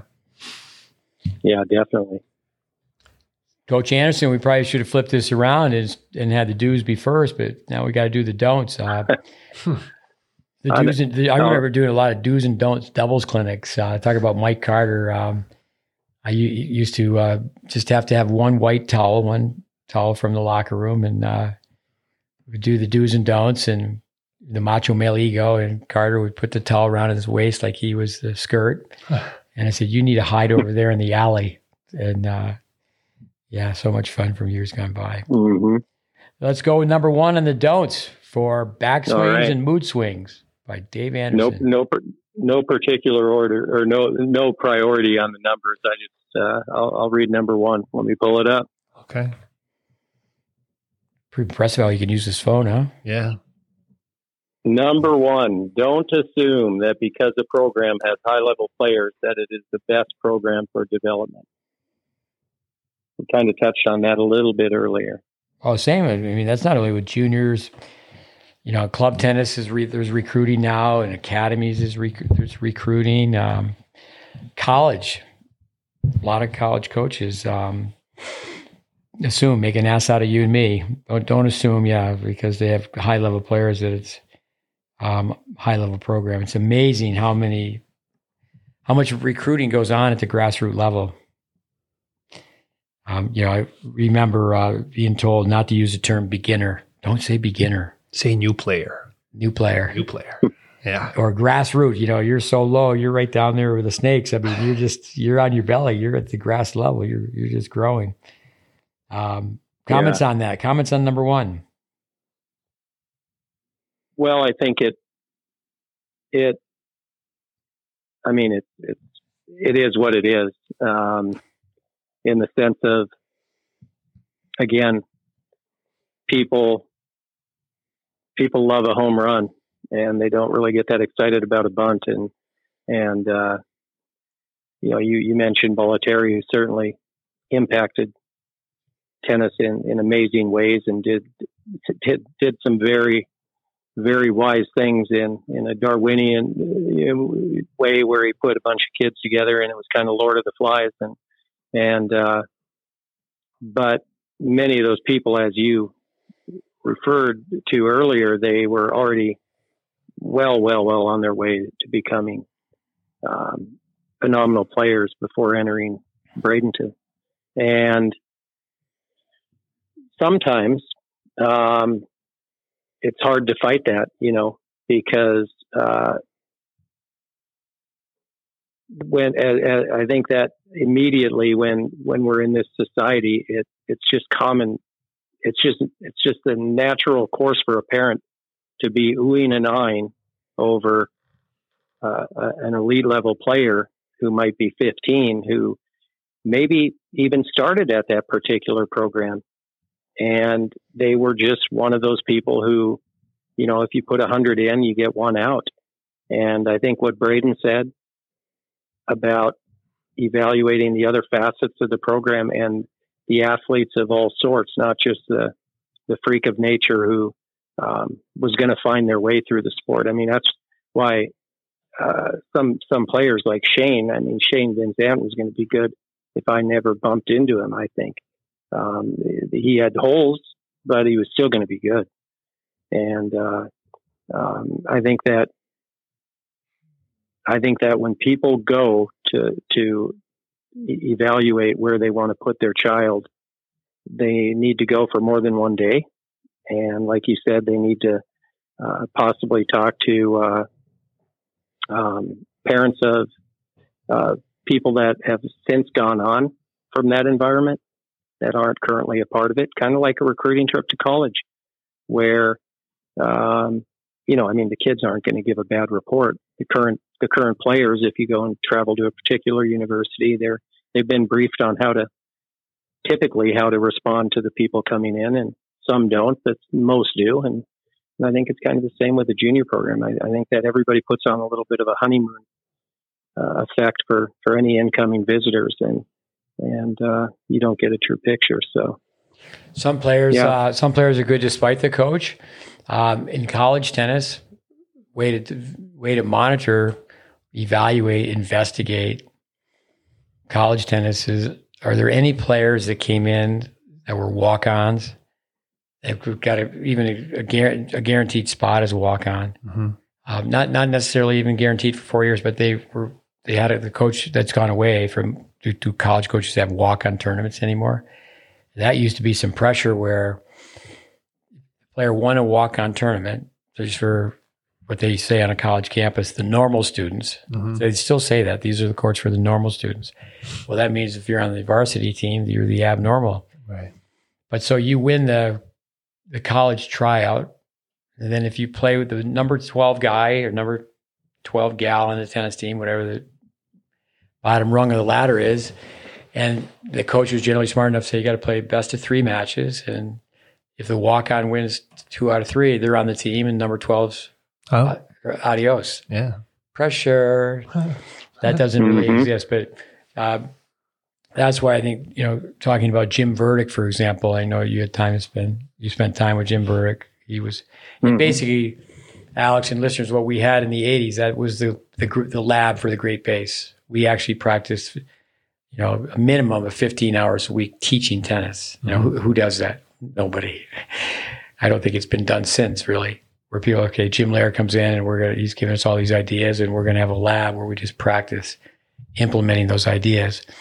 But yeah, I think that's something that doesn't take place. Then I think it's tough for the coach too if the parents always jumping ship and they don't stick around long enough. And I know coaches are serving apprenticeships and moving up the ladder. And if someone can stay someplace for 10 years, I was in Tyler, Texas for 10, I was in Tampa for 15. And if you do that, you can start a kid he's 8 years old, he's in the 3rd grade, and, where is he when he's 18? And if people can have that stick-to-itiveness, I think some programs, they say, well, we will guarantee. If someone just comes in and they do the right things for a 10-year period, nothing but good things are going to happen. But do people do that? So let's go with number 2 in the don'ts. Number 2, don't assume that teachers all understand teaching. Most enter this career without any formal training. Yeah. Number 2. Well, hats off to Alex to be here for 5 weeks. I was talking to Miran Mann, who's been a guest on our podcast, somebody I've known since he was 10 years old, I believe. And now I think he's 40. Yeah. Sounds about right. You correct me, the fact checker. Andre Barbosa will call up Miran and say, are you 40? And I need it. We need fact checking. With... to come here for 5 weeks, Alex, and study. Just immerse yourself in learning. You're really not going to get it done by going to a coaches convention. I was a junkie for those. One time I remember Braden, I was honored that he said that I had been to more of those than anybody. And at one time, maybe that was true. Go listen to this coach for 60 minutes and that coach for 90 minutes. David's already said that you got to hang around to even evaluate a program. You can't do it. It's not a blink of an eye. It's just a snapshot. You can't do it in one sitting. But understand teaching. Teaching's information transfer. There's a brain drain. Unfortunately, in our profession, most people don't have technical knowledge. Yeah, they're missing that. I was missing that. I thought that I could transfer the knowledge that I had from my playing skills into my teaching skills, understand what I'm doing, try to re-imitate those things and get my students to do them. And it works to some extent, but eventually either I plateau in the knowledge and I just don't have enough information to progress any further. And it shows in my students. My students remain at the same level and they don't know any better. So they just kind of keep going with it. And they're under that impression that it just takes that much longer. It just takes a long time to actually get to knowledge and get the skills better. And I myself was stuck in that loop. I was just going back, same drills, same stuff, preaching the same things, till eventually someone called me out and said, you gotta learn this stuff. You gotta understand what you were actually telling these people, because you're just doing the same thing over and over and over again. And Yeah, they might get better, but they're eventually going to stop, and the learning's not going to. They're not going to progress anymore. So, yeah, you certainly can masquerade as a tennis teacher. You can't masquerade, for example, as an accountant. yeah, You can't go to the bank and go, well, yeah, the money's there. Mm-hmm. It's a pretty easy profession to BS, to be a BS artist. In the program that you were in years ago, David, I would take the student and I would debate the student.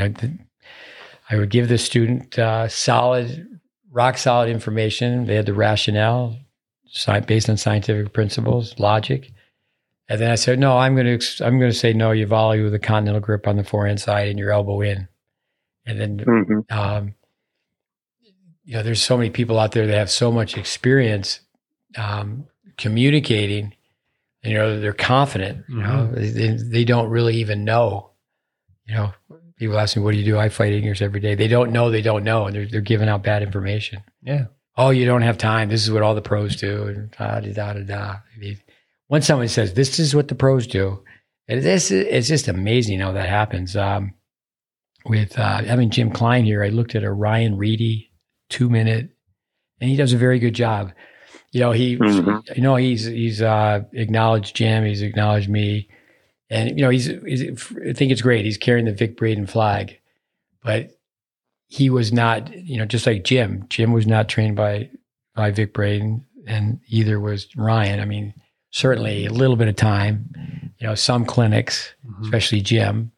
But, Jim would be very upfront. Go, no, it's, a weekend here and a weekend there. But he lived the information, but what Jim can do and his understudy Ryan can do is, they're using Vandermeer progressions to teach, Braden methodology or the Van Horn balance method. Andy Fitzell's one. He knows Vic backwards and forwards, and certainly he spent so much time with me now over the years that he knows. We always say, okay, Braden's the Christmas tree, and we have all these ornaments. But the teaching, it's not just the information. It's what's even more important is the application of the information. For sure. And, that's where it's science and art. So it's not just, just facts. It's like, okay, how do you work a group with, 2 people or 20 people or even more? Yeah. I mean, also when you deliver the information, you as a teacher, you have to be aware, are my students absorbing this information in the right way? Are they going to be able to use it now and later when they go home and practice? Or are they just going to do it here and then it's just going to fade away because it wasn't concrete, it didn't stick? So I do think with formal training on number 2, there's Hope College in Michigan, and it's right next to Ferris State. And I've heard people say, well, one program is cannibalizing the other. They're both very small. And then there's Methodist, USTAU, United States Tennis Association University program. There's a lot of good intention, and I still think they're fighting a good fight to try to make that happen. But why don't you talk a little bit about formal training, David? What do you mean by that? Well, I mean, I was lucky. I was lucky that my friend was opening a magazine and saw it and came down and, bumped into you and asked you how I could make the tennis team. And but little did I know that was not going to be anything really pertinent to my future. And but Tennis Tech, as we called it back when you ran it, I mean, it was a comprehensive 2-year program that just, really turned people into candidates, I would say, to go on and be great tennis teachers. And I think that from there, you and I have talked about it before. I mean, it ideally should have been a 4-year program minimum. But, that was to me that was lap 1.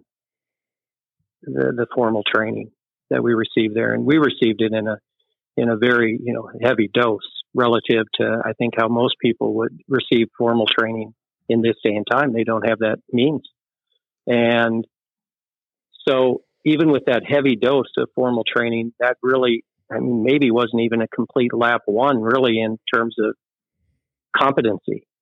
I think that just got you prepared to go out there and not embarrass yourself, and at least not do damage to people in regard to getting them down the road in the sport of tennis. And I really believe that one of the biggest, even people that are pursuing the curriculum that you've laid out and put together, and I believe that one of the biggest mistakes made is people just don't teach enough. I think that people only teach when they get paid. And I think that teaching has to be done from sunrise to sunset for a long time, for years and years, in order to get the ability to know when to implement information in a particular manner to make the best results. And, I think of a tennis lesson that we observed you doing, Steve, years ago, and on the campus of Tyler, and Mark Voss, his dad, came in, and, I don't even know if he had held a racket before, and you had agreed, I think, to do a lesson with him. And we were all observing, 100 of us, and I think I might have been on staff then. It was the same thing either way, but, and you just took him out and you just worked on palm guidance. It wasn't really even making a circle or a letter C or anything. It was just trying to get the guy to get his palm behind the racket and just, get it square and move the hand to the target a little bit. And, I think that everybody was expecting that you were going to stop him and work on making a pivot and a unit turn and all that. But that kind of experience that you already had way beyond what we could gather was why you did what you did in that. And I think that pros need to teach. We're tennis teaching professionals and coaches, and you won't get there. You will fall short of your individual best in your career, in your journey as a teacher, if you don't live on a tennis court teaching. And if you're waiting to get paid for every lesson you teach, you're never going to get there. And that's just in my. I really believe that with my whole heart. And I think that the more you teach, the better you get. The better you get it, the more fun it is. And then, eventually you'll have people lined up at the door and you'll become a Pied Piper in a different way. And I just think the whole, to me, tennis teaching is, it's a passion and figuring it all out. And, I'm getting a little better at it every day. But I think that the starting point is certainly what we had with the formal training there. And I think you improved it and even bottled it up with some other things since then. And it's there for everybody to pick. I do think that, and understandably so, that many people have to just carry the briefcase. They put themselves in a position where maybe they own a facility or they're just managing so many pros, but people can still find time not to remove themselves totally away from the tennis teaching side of things. But I think with formal education, again, I've said it many times on this podcast, but by the age of 26, I've been trained to teach tennis by Vic Braden, Dennis Vandermeer, and Welby Van Horn. And certainly we have a number of pillars in our course, Tennis Intelligence Supply. I mentioned over 100 coaches, and if you're a lifelong learner, you're learning all the time, and you learn from your experiences, you learn from your students, and it's just nonstop. But with that, people have to go back to the well.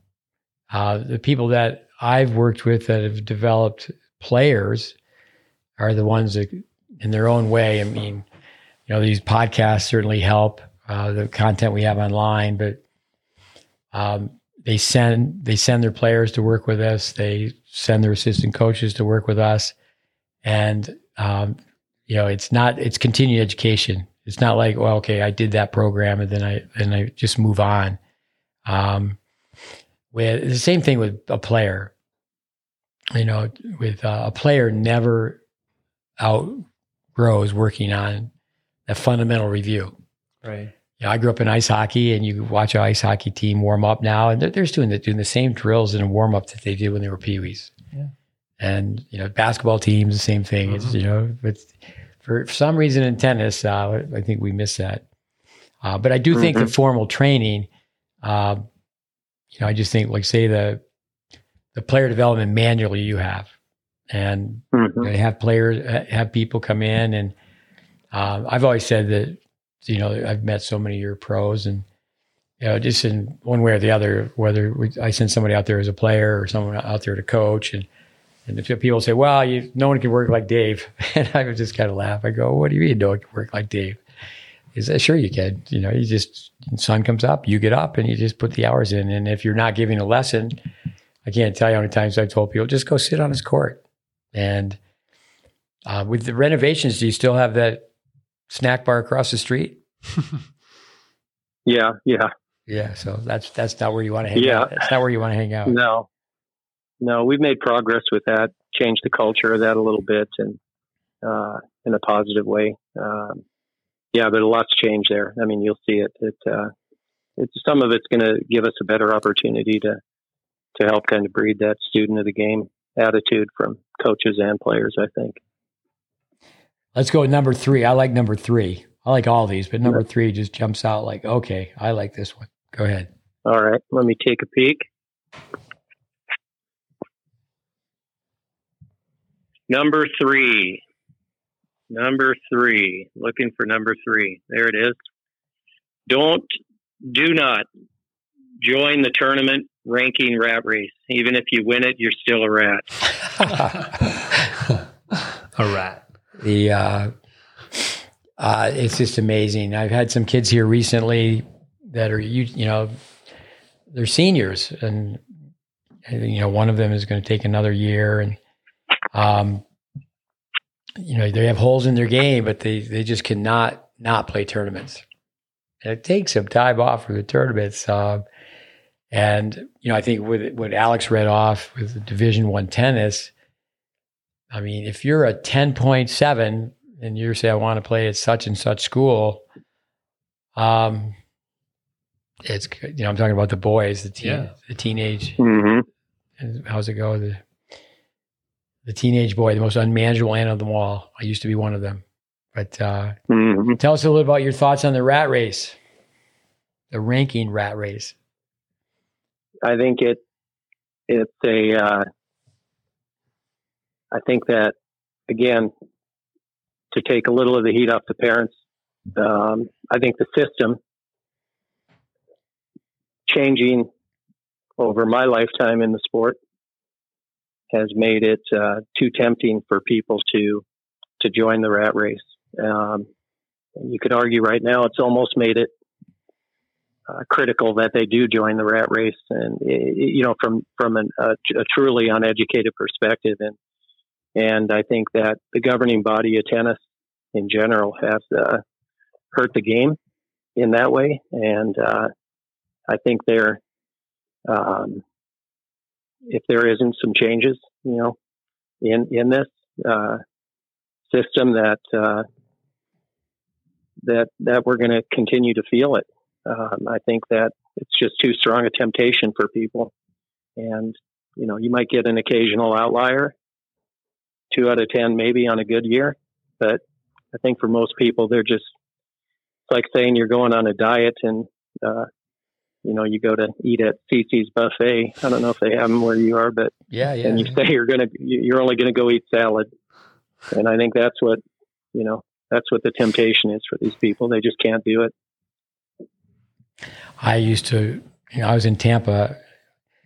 I had a place that was not too far from CC's buffet. With, of course, I was working with people, putting some hours in, and they could burn those carbs. But with the UTR, there's some positives to the UTR, but people are just obsessed with it. What's your UTR? And I ask people, okay, what's your UTR at the track? What's your UTR in the gym? Mile time, what's your UTR? The library, what's your UTR? With fruits and vegetables, what's your UTR? And people don't get it. They just don't get it. And then also, too, that there's just so many people that overanalyze it. If you're playing number 6 on a Division I college tennis team, one of the Power 5 schools, that's a really good tennis player. Mm-hmm. But they're playing the other number 6s, and then so they don't really have a chance to improve their UTR. And some parents overanalyze that. Well, this team's not really this college team or UTR stats. Just go read a book. Just go making paper airplane. I mean, they're just overanalyzing it. And in most cases, they need to go for a run. Yeah,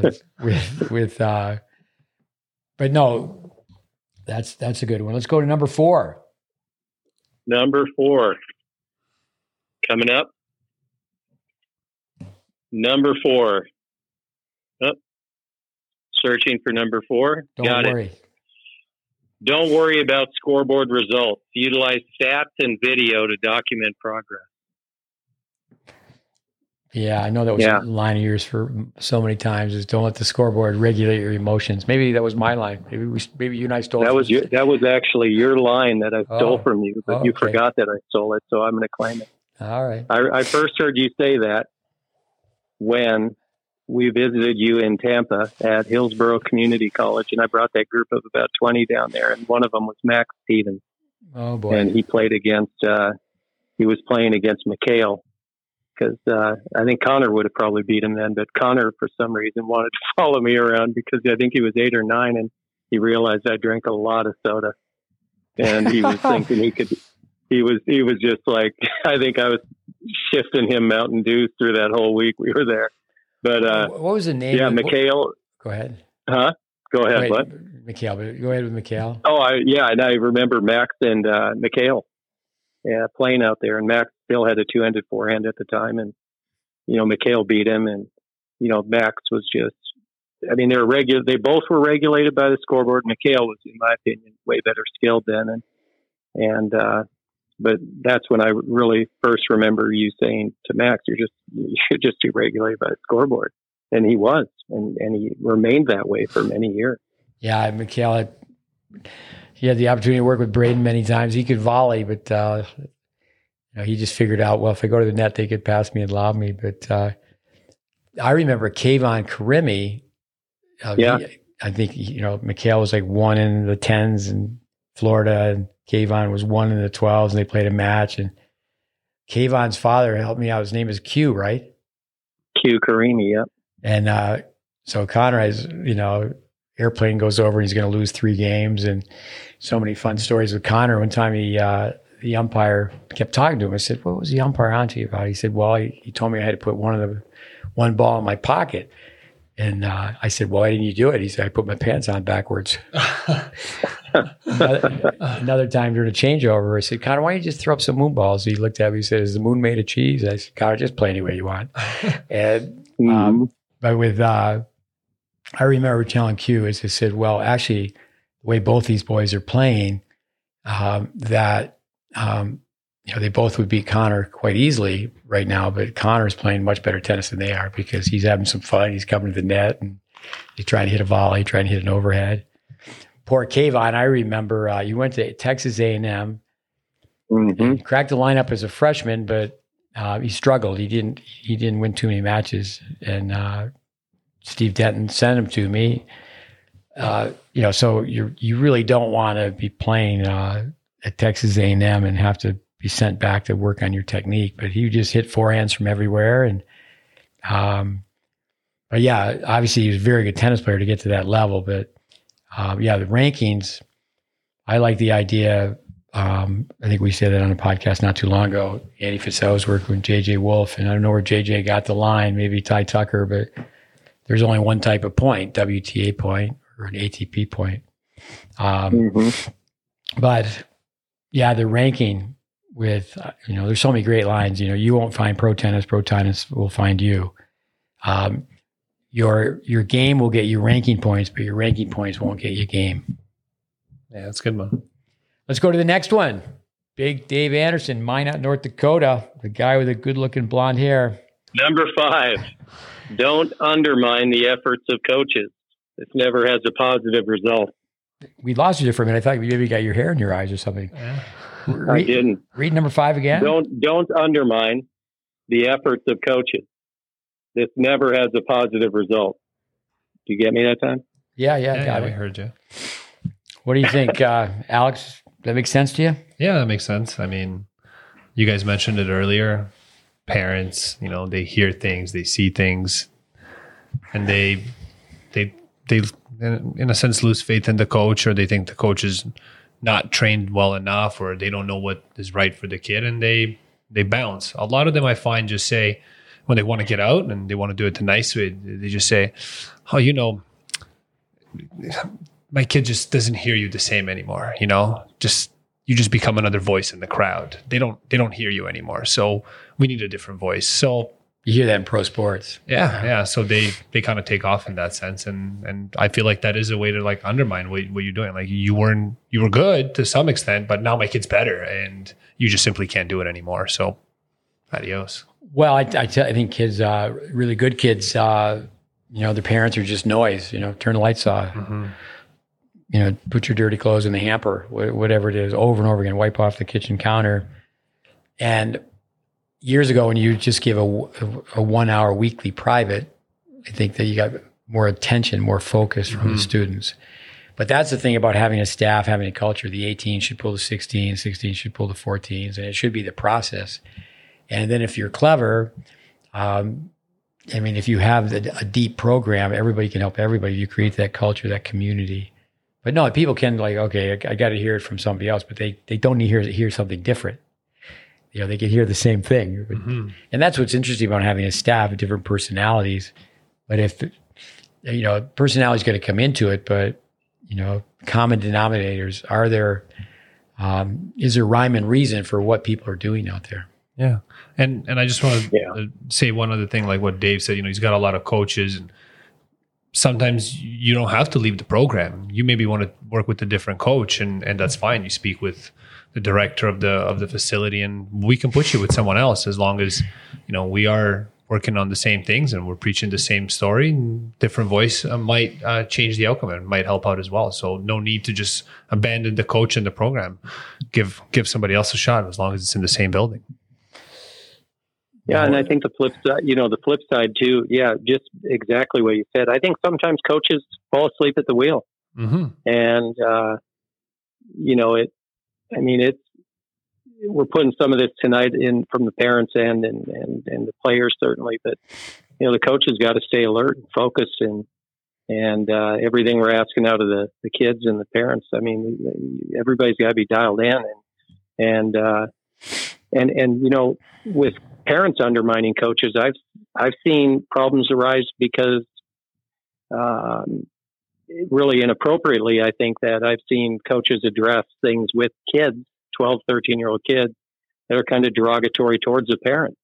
That really, if you want to say that one-on-one with the parent directly to them, I think it's appropriate. But so everything has a flip side to it a little bit. But I've seen a lot of journeys disrupted just because there's too many questions. There's too much questioning, and the questioning really, in my years of doing it, is everybody's trying to rationalize to try to get out of doing work. and it's just, and so your mind takes over, and we're comfort zoners by nature, and everybody's just kind of, trying to find something to, a shortcut, I guess you could say, but it's hard work. Sport's hard. I don't know when every sport's hard to get pretty good at it. And I don't know when that became such a difficult thing for people to remember. It's, to have people tell me now that, that it's not good to run. I mean, I ran my whole life in all my sports, sprints, carrying people on your back. I mean, I didn't see massage therapists or any of that. And it's just mind boggling. I use that word a lot lately because I just can't really stomach the direction and the softness in the culture. And I think the U.S. culture, up here in the mountains, there's 16 clay courts, but 4 of them are at the bottom of the mountain. So up here we have 12 clay courts, 3 indoor courts. There's 8 pickleball courts that we have only used one time. There's so much court availability up here. But, the mistake we've made is, hey, you need to have a pair of shoes for the clay and a pair of shoes for the hard, but also bring a pair of running shoes. The European kids, they run and run some more with, these were so well written. I just have to digress here a little bit. Your longtime, childhood friend, Fred Vorman, did he help you with this? Did he write this list out and send it to you? No, I used AI. AI makes everybody look smart. I had a guy show me Coach Andreas showed me something. I said, I need this one document. He goes, tell me what you need in it. And then I said a few things, and he kicked out this document from just AI. And I was like, what? What just happened? I don't know. I think we might be, I don't know where it's all going. It's way above me, but yeah, AI definitely interesting. No, that's my ADHD when I can't sleep at night. All right. Writing notes on my phone. I like the next one again. Let's go 6. Number 6. Takes me longer to find them than it does to write them. Number 6. Can you hear me? Yeah, of course. All right. Don't compare your child's journey to others. Their process may be slower or faster, but each has a unique story. I see this error a lot. Yeah, especially even within a family, sibling rivalry is healthy, but at the same time, just keep on keeping on. Is it the Bob Dylan song? Yeah. The competition's in the mirror. Don't worry about what the Joneses are doing. Just put your head down and go. That's very well put. You sure Freddie didn't write that? Bob Dylan lived in Fargo. I just found that out. Fargo, North Dakota. I couldn't believe it. I had no knowledge of that until the other day. Oh, that's right. Yeah, that's probably because he was far out. That's what he wasn't from Fargo. He was just from far out. Well, he was from. I think he lived in Duluth. That's where he grew up, Minnesota. Spent a little time in Fargo. Bob Dylan. No wonder he's saying that way. He was frozen. He couldn't open his mouth. Yeah. I think you got to give people space, to grow. I think it's hard when you have a sibling who's shining, and sometimes you just get their branches out of the way, and you're able to grow a little bit, and but also just it's amazing to me the off factor that people have, and you said it earlier. Smartest parent is the one of the kid who just won the tournament. I've said it for years that you go to a national, and if the number 1 seed is eating yogurt on a changeover, every parent's going back across the country at the end of the tournament and making their coach make their child eat yogurt on a changeover. It's just nonsense. There's no rhyme or reason to it. And, everybody has a great story in them, and we just can't stifle it. We can't let it, stay in. We just got to bring it out. And everybody's got a DK Pearson story. Yeah, I'll tell you that story again. DK Pearson. But here, just one word. I went to this one academy for years training the coaches, and they had 50 key words. And periodically they would change a word. That was a great segment of their philosophy. But the word frozen, Sampras has that in his book, is that some people don't choke. They're frozen. They just, if you're choking, you're in there. You just miss the shot. Some people, they can't even get the ball out of your hand. But David, being from Minot, North Dakota, my father told a story about his grandfather. There was a horse they had, and the horse was out in 20, 30 degrees below zero, and they finally get the horse in, and my father's father goes in the house and he gets a bottle of whiskey, a full bottle of whiskey, and they get the horse and they pour the whiskey down the horse's throat. Right. And next thing you know, the horse is shaking and just blowing stuff out its ears, out its nose, and the horse survived. And actually, one of the water survivors, only 6 water survivors on the Titanic, and one of them, what's his name? Williams. Richard Williams. Okay. Not the Richard Williams of today, but Richard Williams. And they wanted to amputate his legs, but they asked him how he survived. And when he knew the ship was going down, he said he ate as much food and drank as much booze as he could. Anyway, back to number 7. I always wondered what my dad's secret was. Number 7. It may not be as good as number 6. Let's see. Number 7. Use it. Don't assume. You like that. Don't assume. Don't assume your child will outgrow the need for fundamentals. It never happens. Yeah. Roger Federer, go back to basics. Some people, they quit. If they quit tennis, I say, you're not really quitting. You never started. Burnout. Kids don't burn out. You have to catch on fire to burn out. It's not burnout. It's frustration factor. Yeah.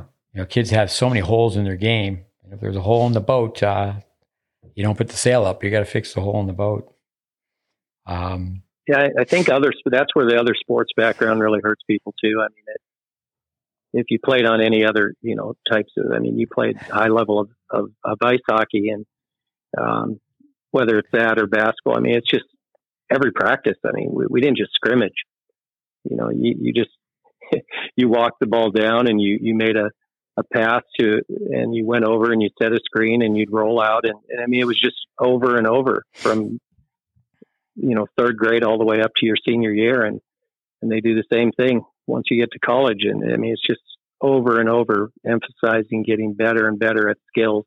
I think the word fundamental in our society isn't sexy enough anymore for people. I think that the connotation in their brain, it sends a message that it's beginner, and they don't embrace it like they should, where it's really, and that's why I like skill acquisition. It's just, that's all it is. It is fundamentals, and the great athletes have no problem saying the word fundamentals, but people that are in the middle stages seem to shy away from that word for some reason. I've always said, okay, tennis teachers, let's agree that we need to have a form tournament. This is the body balance positions. These are the checkpoints, and then have a target tournament. And I have a young player here from Montreal, and I said, all right, I'll play you today. And they have to serve. If they get the serve in, then I feed them 6 balls, and they have to go through the version of the tiebreaker test. So they got hit, and I can do it where what I was doing with him is just courtesy feed, 30 miles per hour, predictable, and just have to get the ball over the service line. Mm-hmm.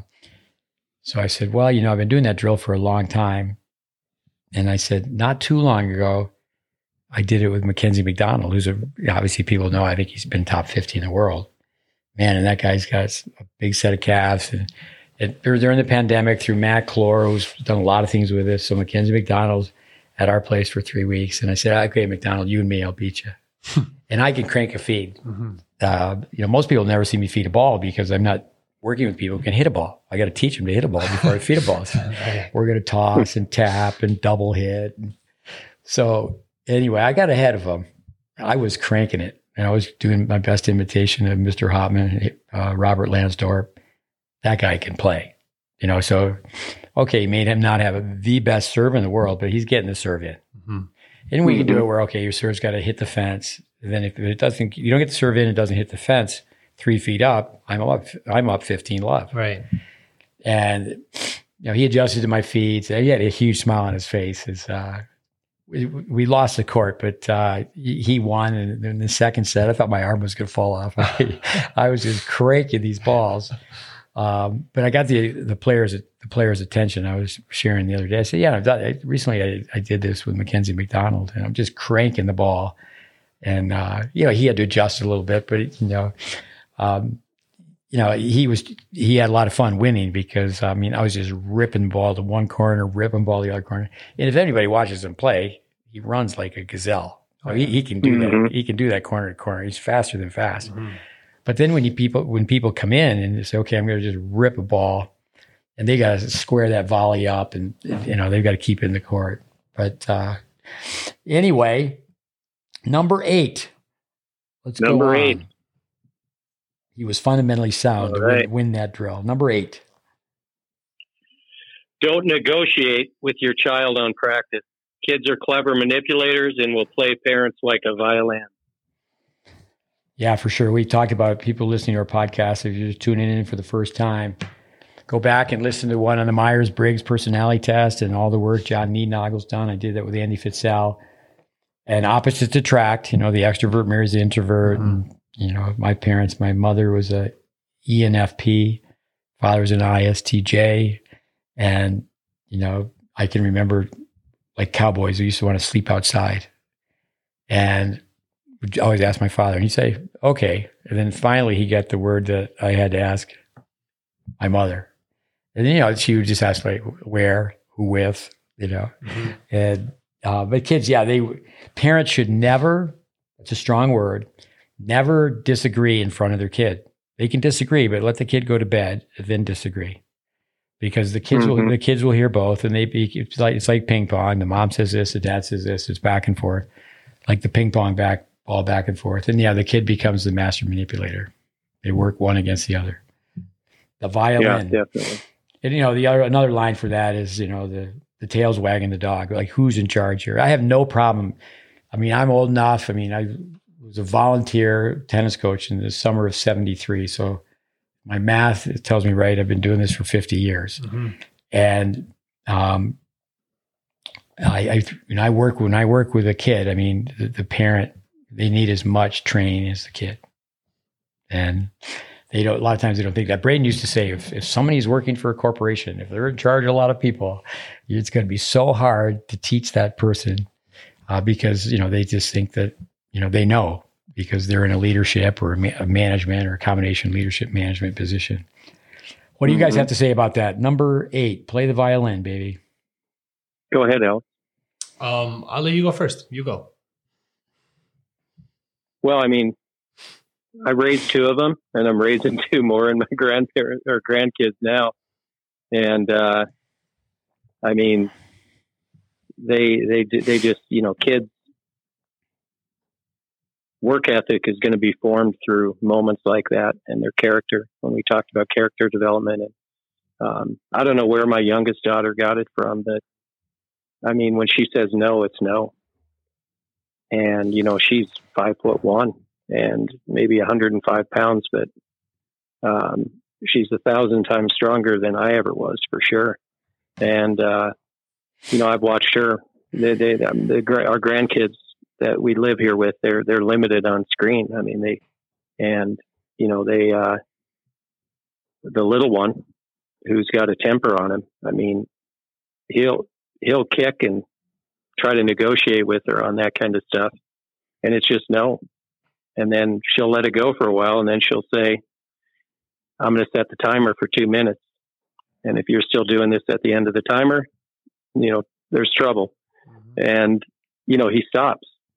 And so I think that, to me, when I think about the practice, I'm not talking about just going to practice. For kids to take a private lesson and not follow up on their own, not have the routines at home. I mean, you may as well just take the money and throw it into the fire, because it's a waste.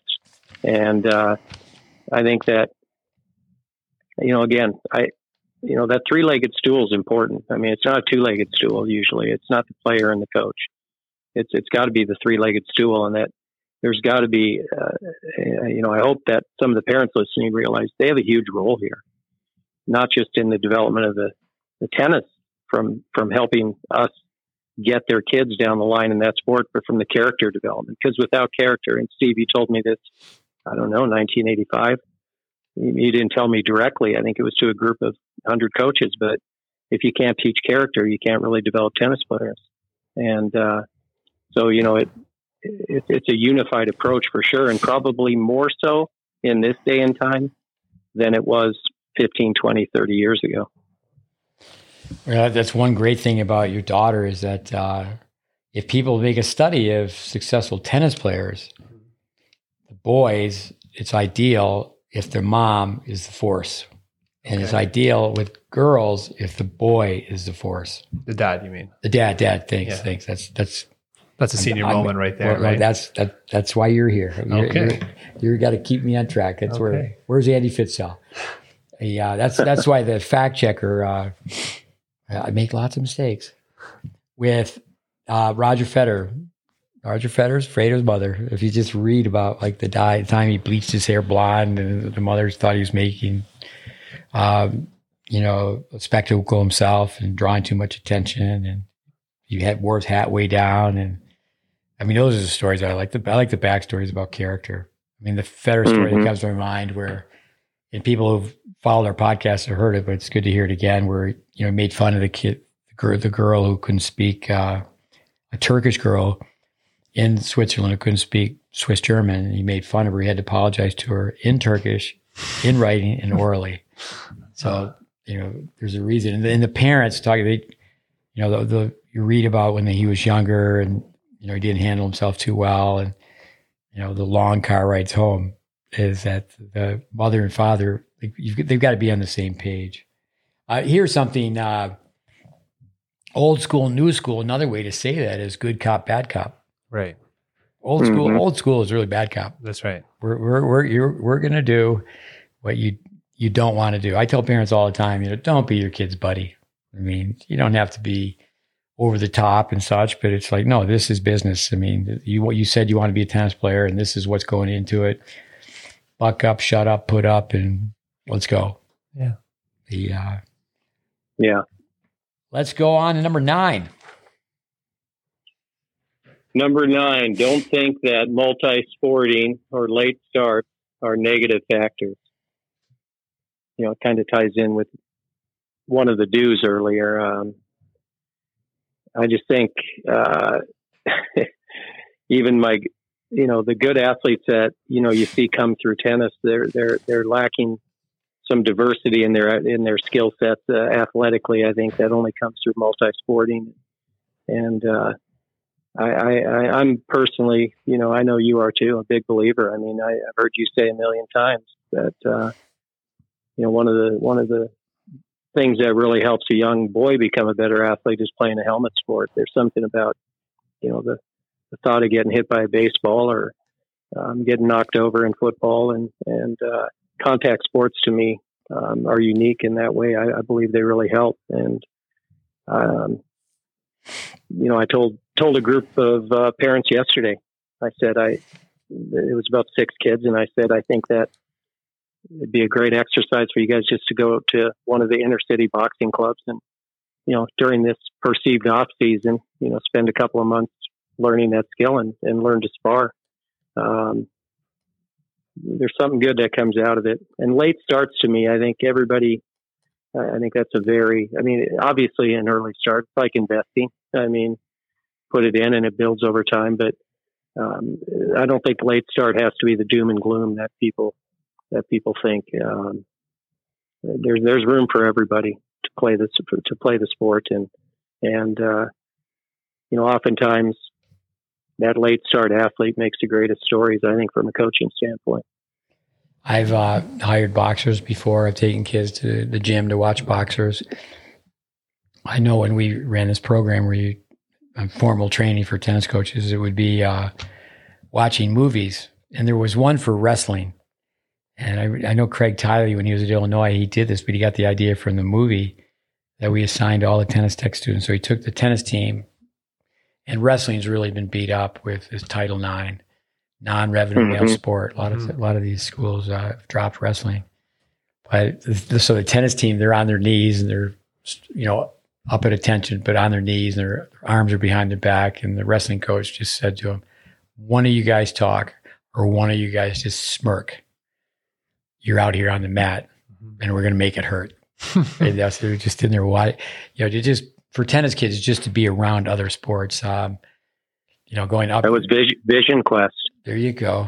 You were a good student, Anderson. Vision Quest. You must have got an A in that, on that paper. Matthew Modine was in that. That was a great movie. Vision Quest. Anderson can remember not only the score of a match, but what court they played on. Wow. Typically, except the matches I've lost. I have a very good memory, but that's something that is I don't have a handle on that, but I do remember many, many things. With no, for sure.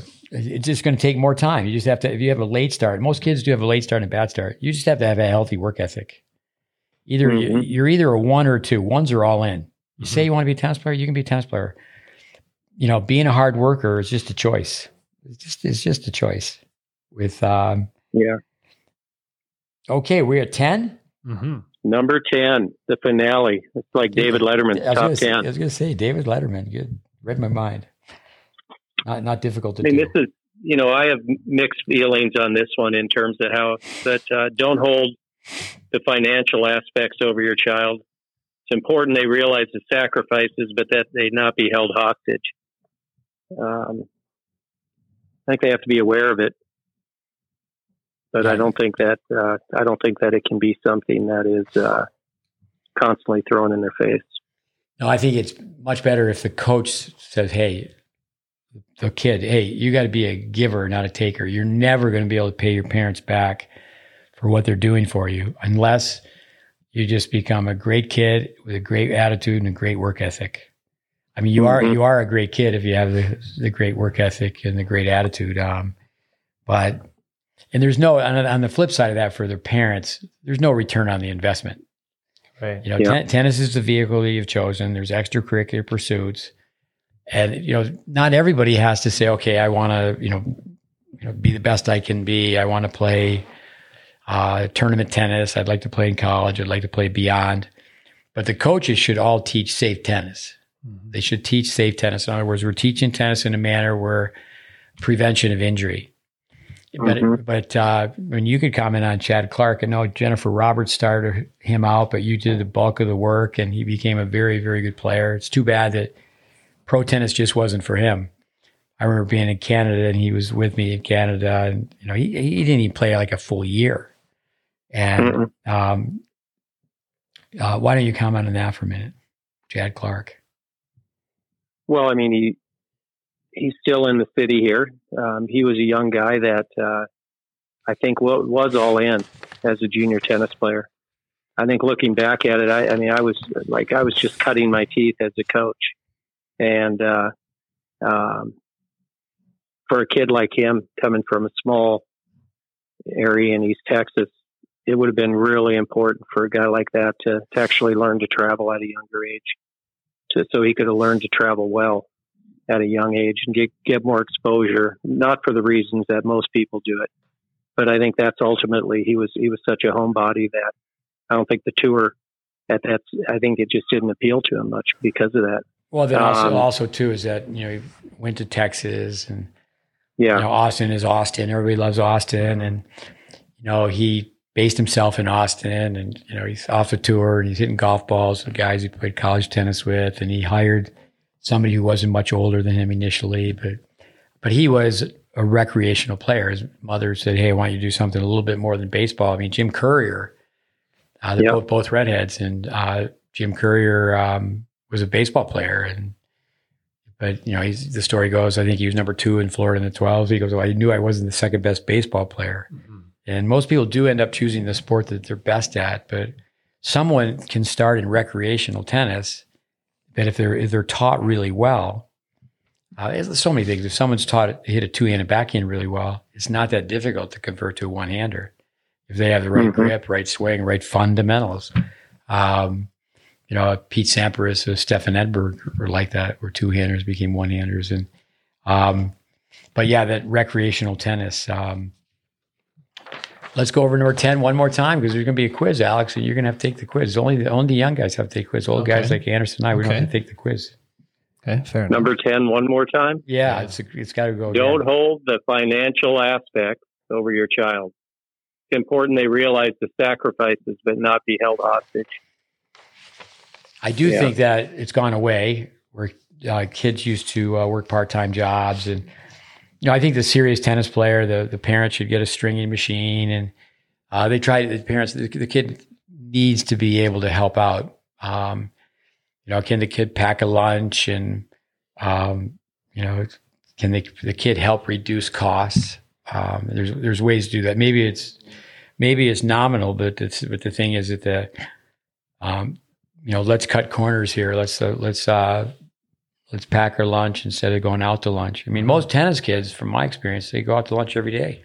I mean, the homeschoolers, it's like, let's just charge lunch. It's just $10 lunch, or now it's more like $15. I know some kids. That's amazing, isn't it? Some kids, Chipotle's their middle name. Yeah, Chipotle. Oh, DK Pearson. You mentioned DK Pearson very quickly. Yeah. Politics. Went to Tyler Junior College. I was in, I went and I was in charge of the curriculum. It had to be revised, and it was just because of the president of the board of trustees, and I didn't even realize that at the time. He made it happen. He was the boss of the boss. So, the coach. There's 3 coaches when I was there. The coach at one time, one of those 3 coaches said, "Hey, if you're in the tennis tech program, you can't be on the team." Mm-hmm.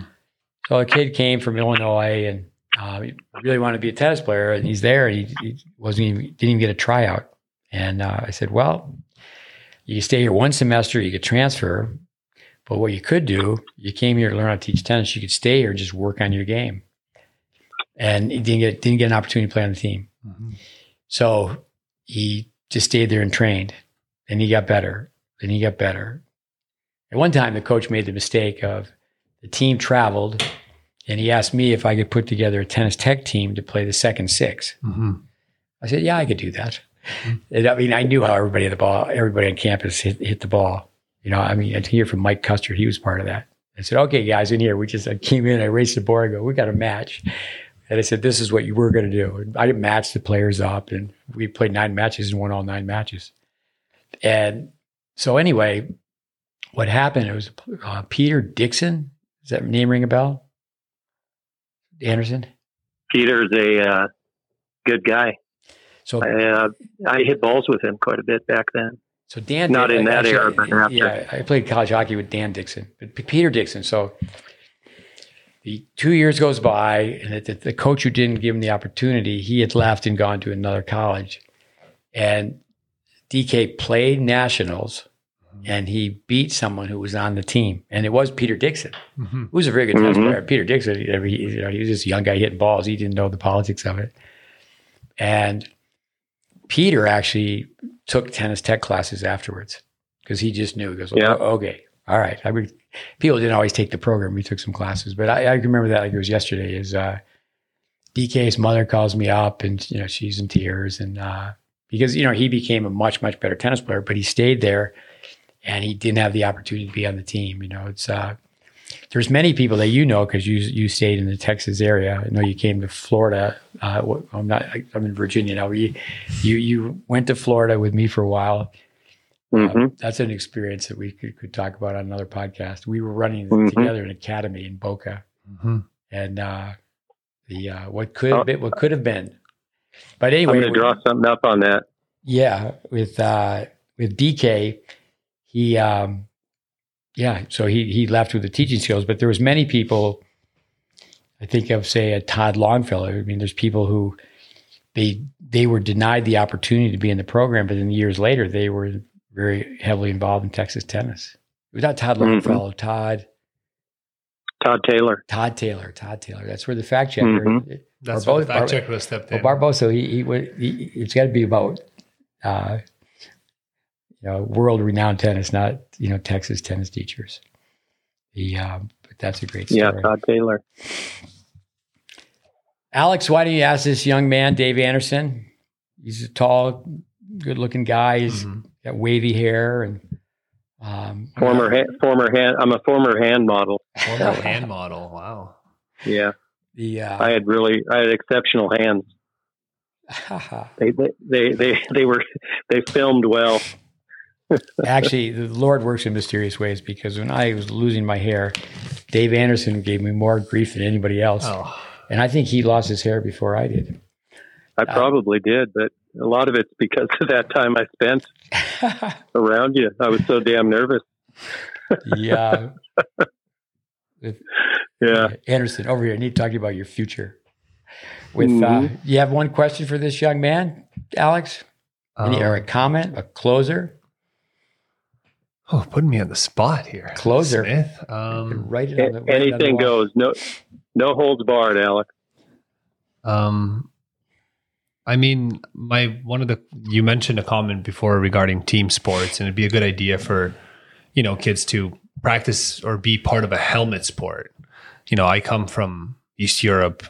We didn't have many helmet sports. We almost had no helmet sports. We had soccer, big team sport, basketball, big team sport, volleyball, huge team sport.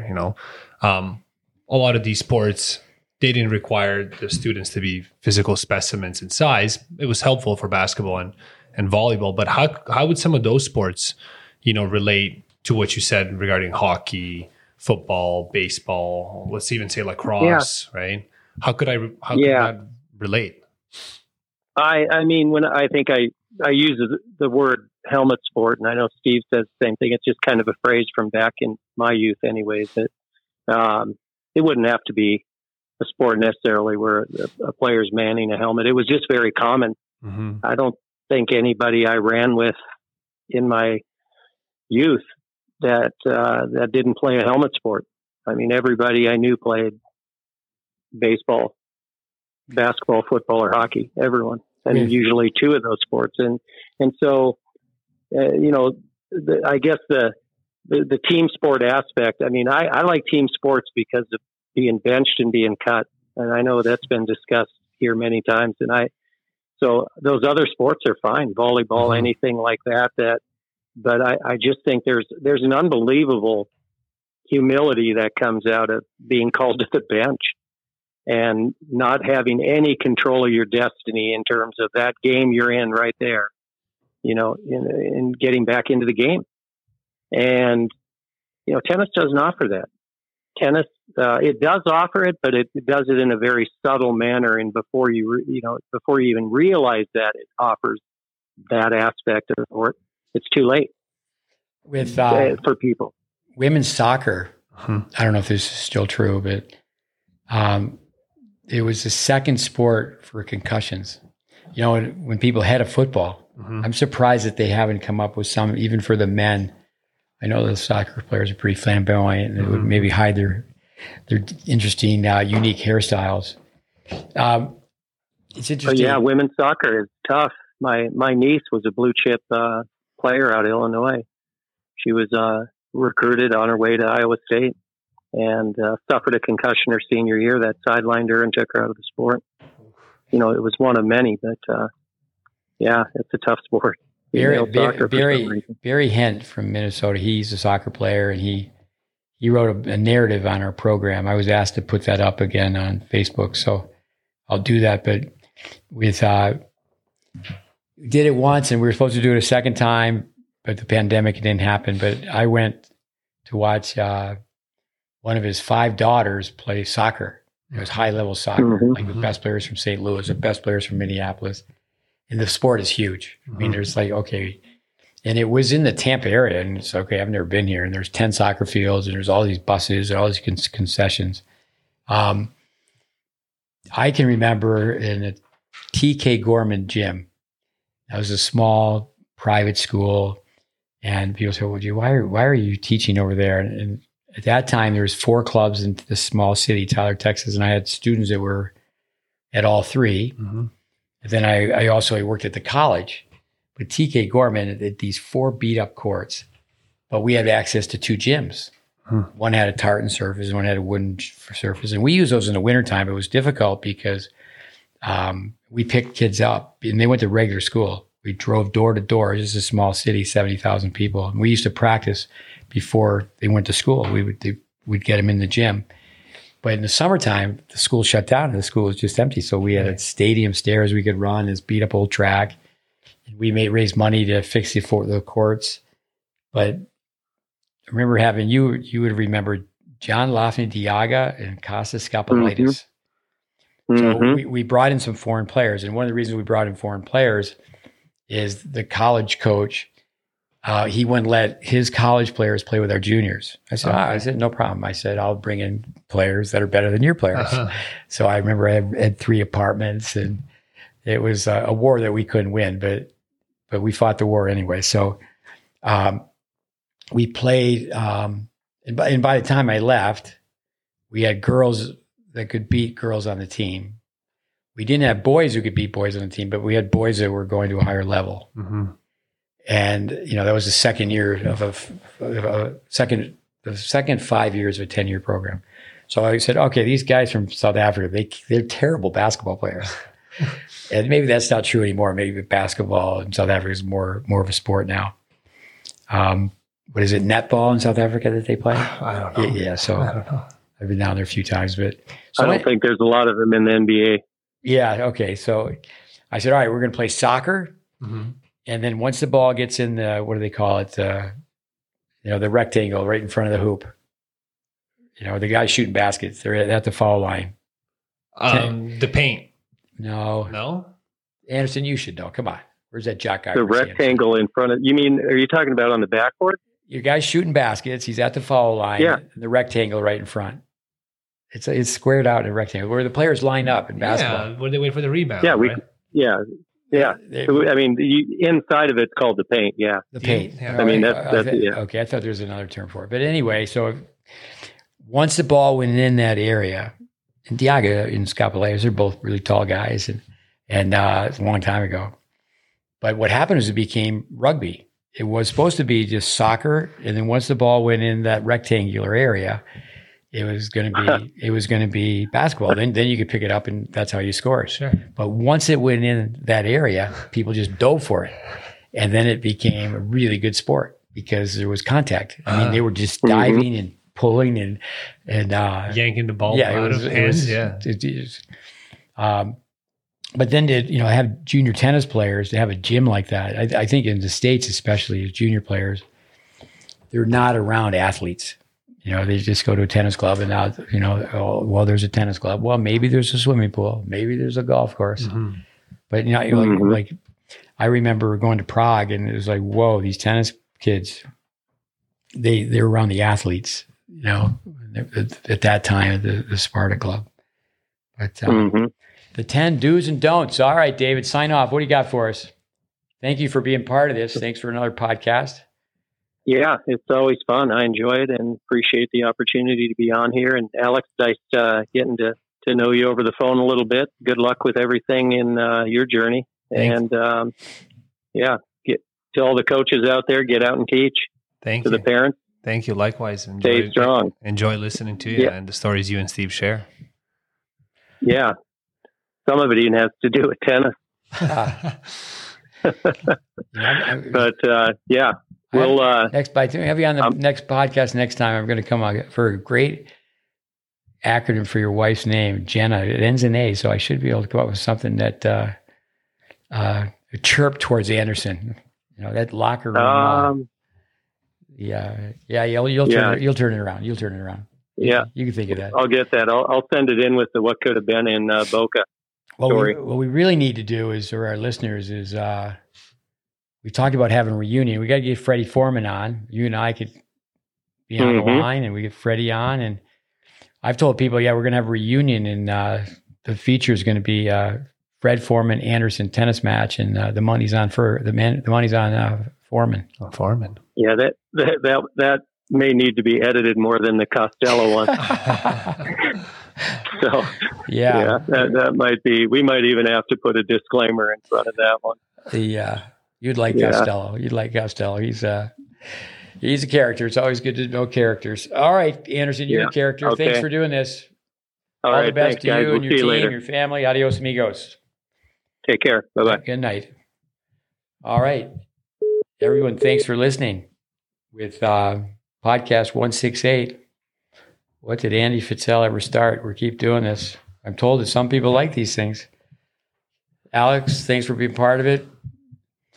And Yvonne, the man behind the scenes, the man who does all the work. He's the brains of the operation. And we'll keep going. Podcast. All right. Good night. Good night. Good night. Thanks.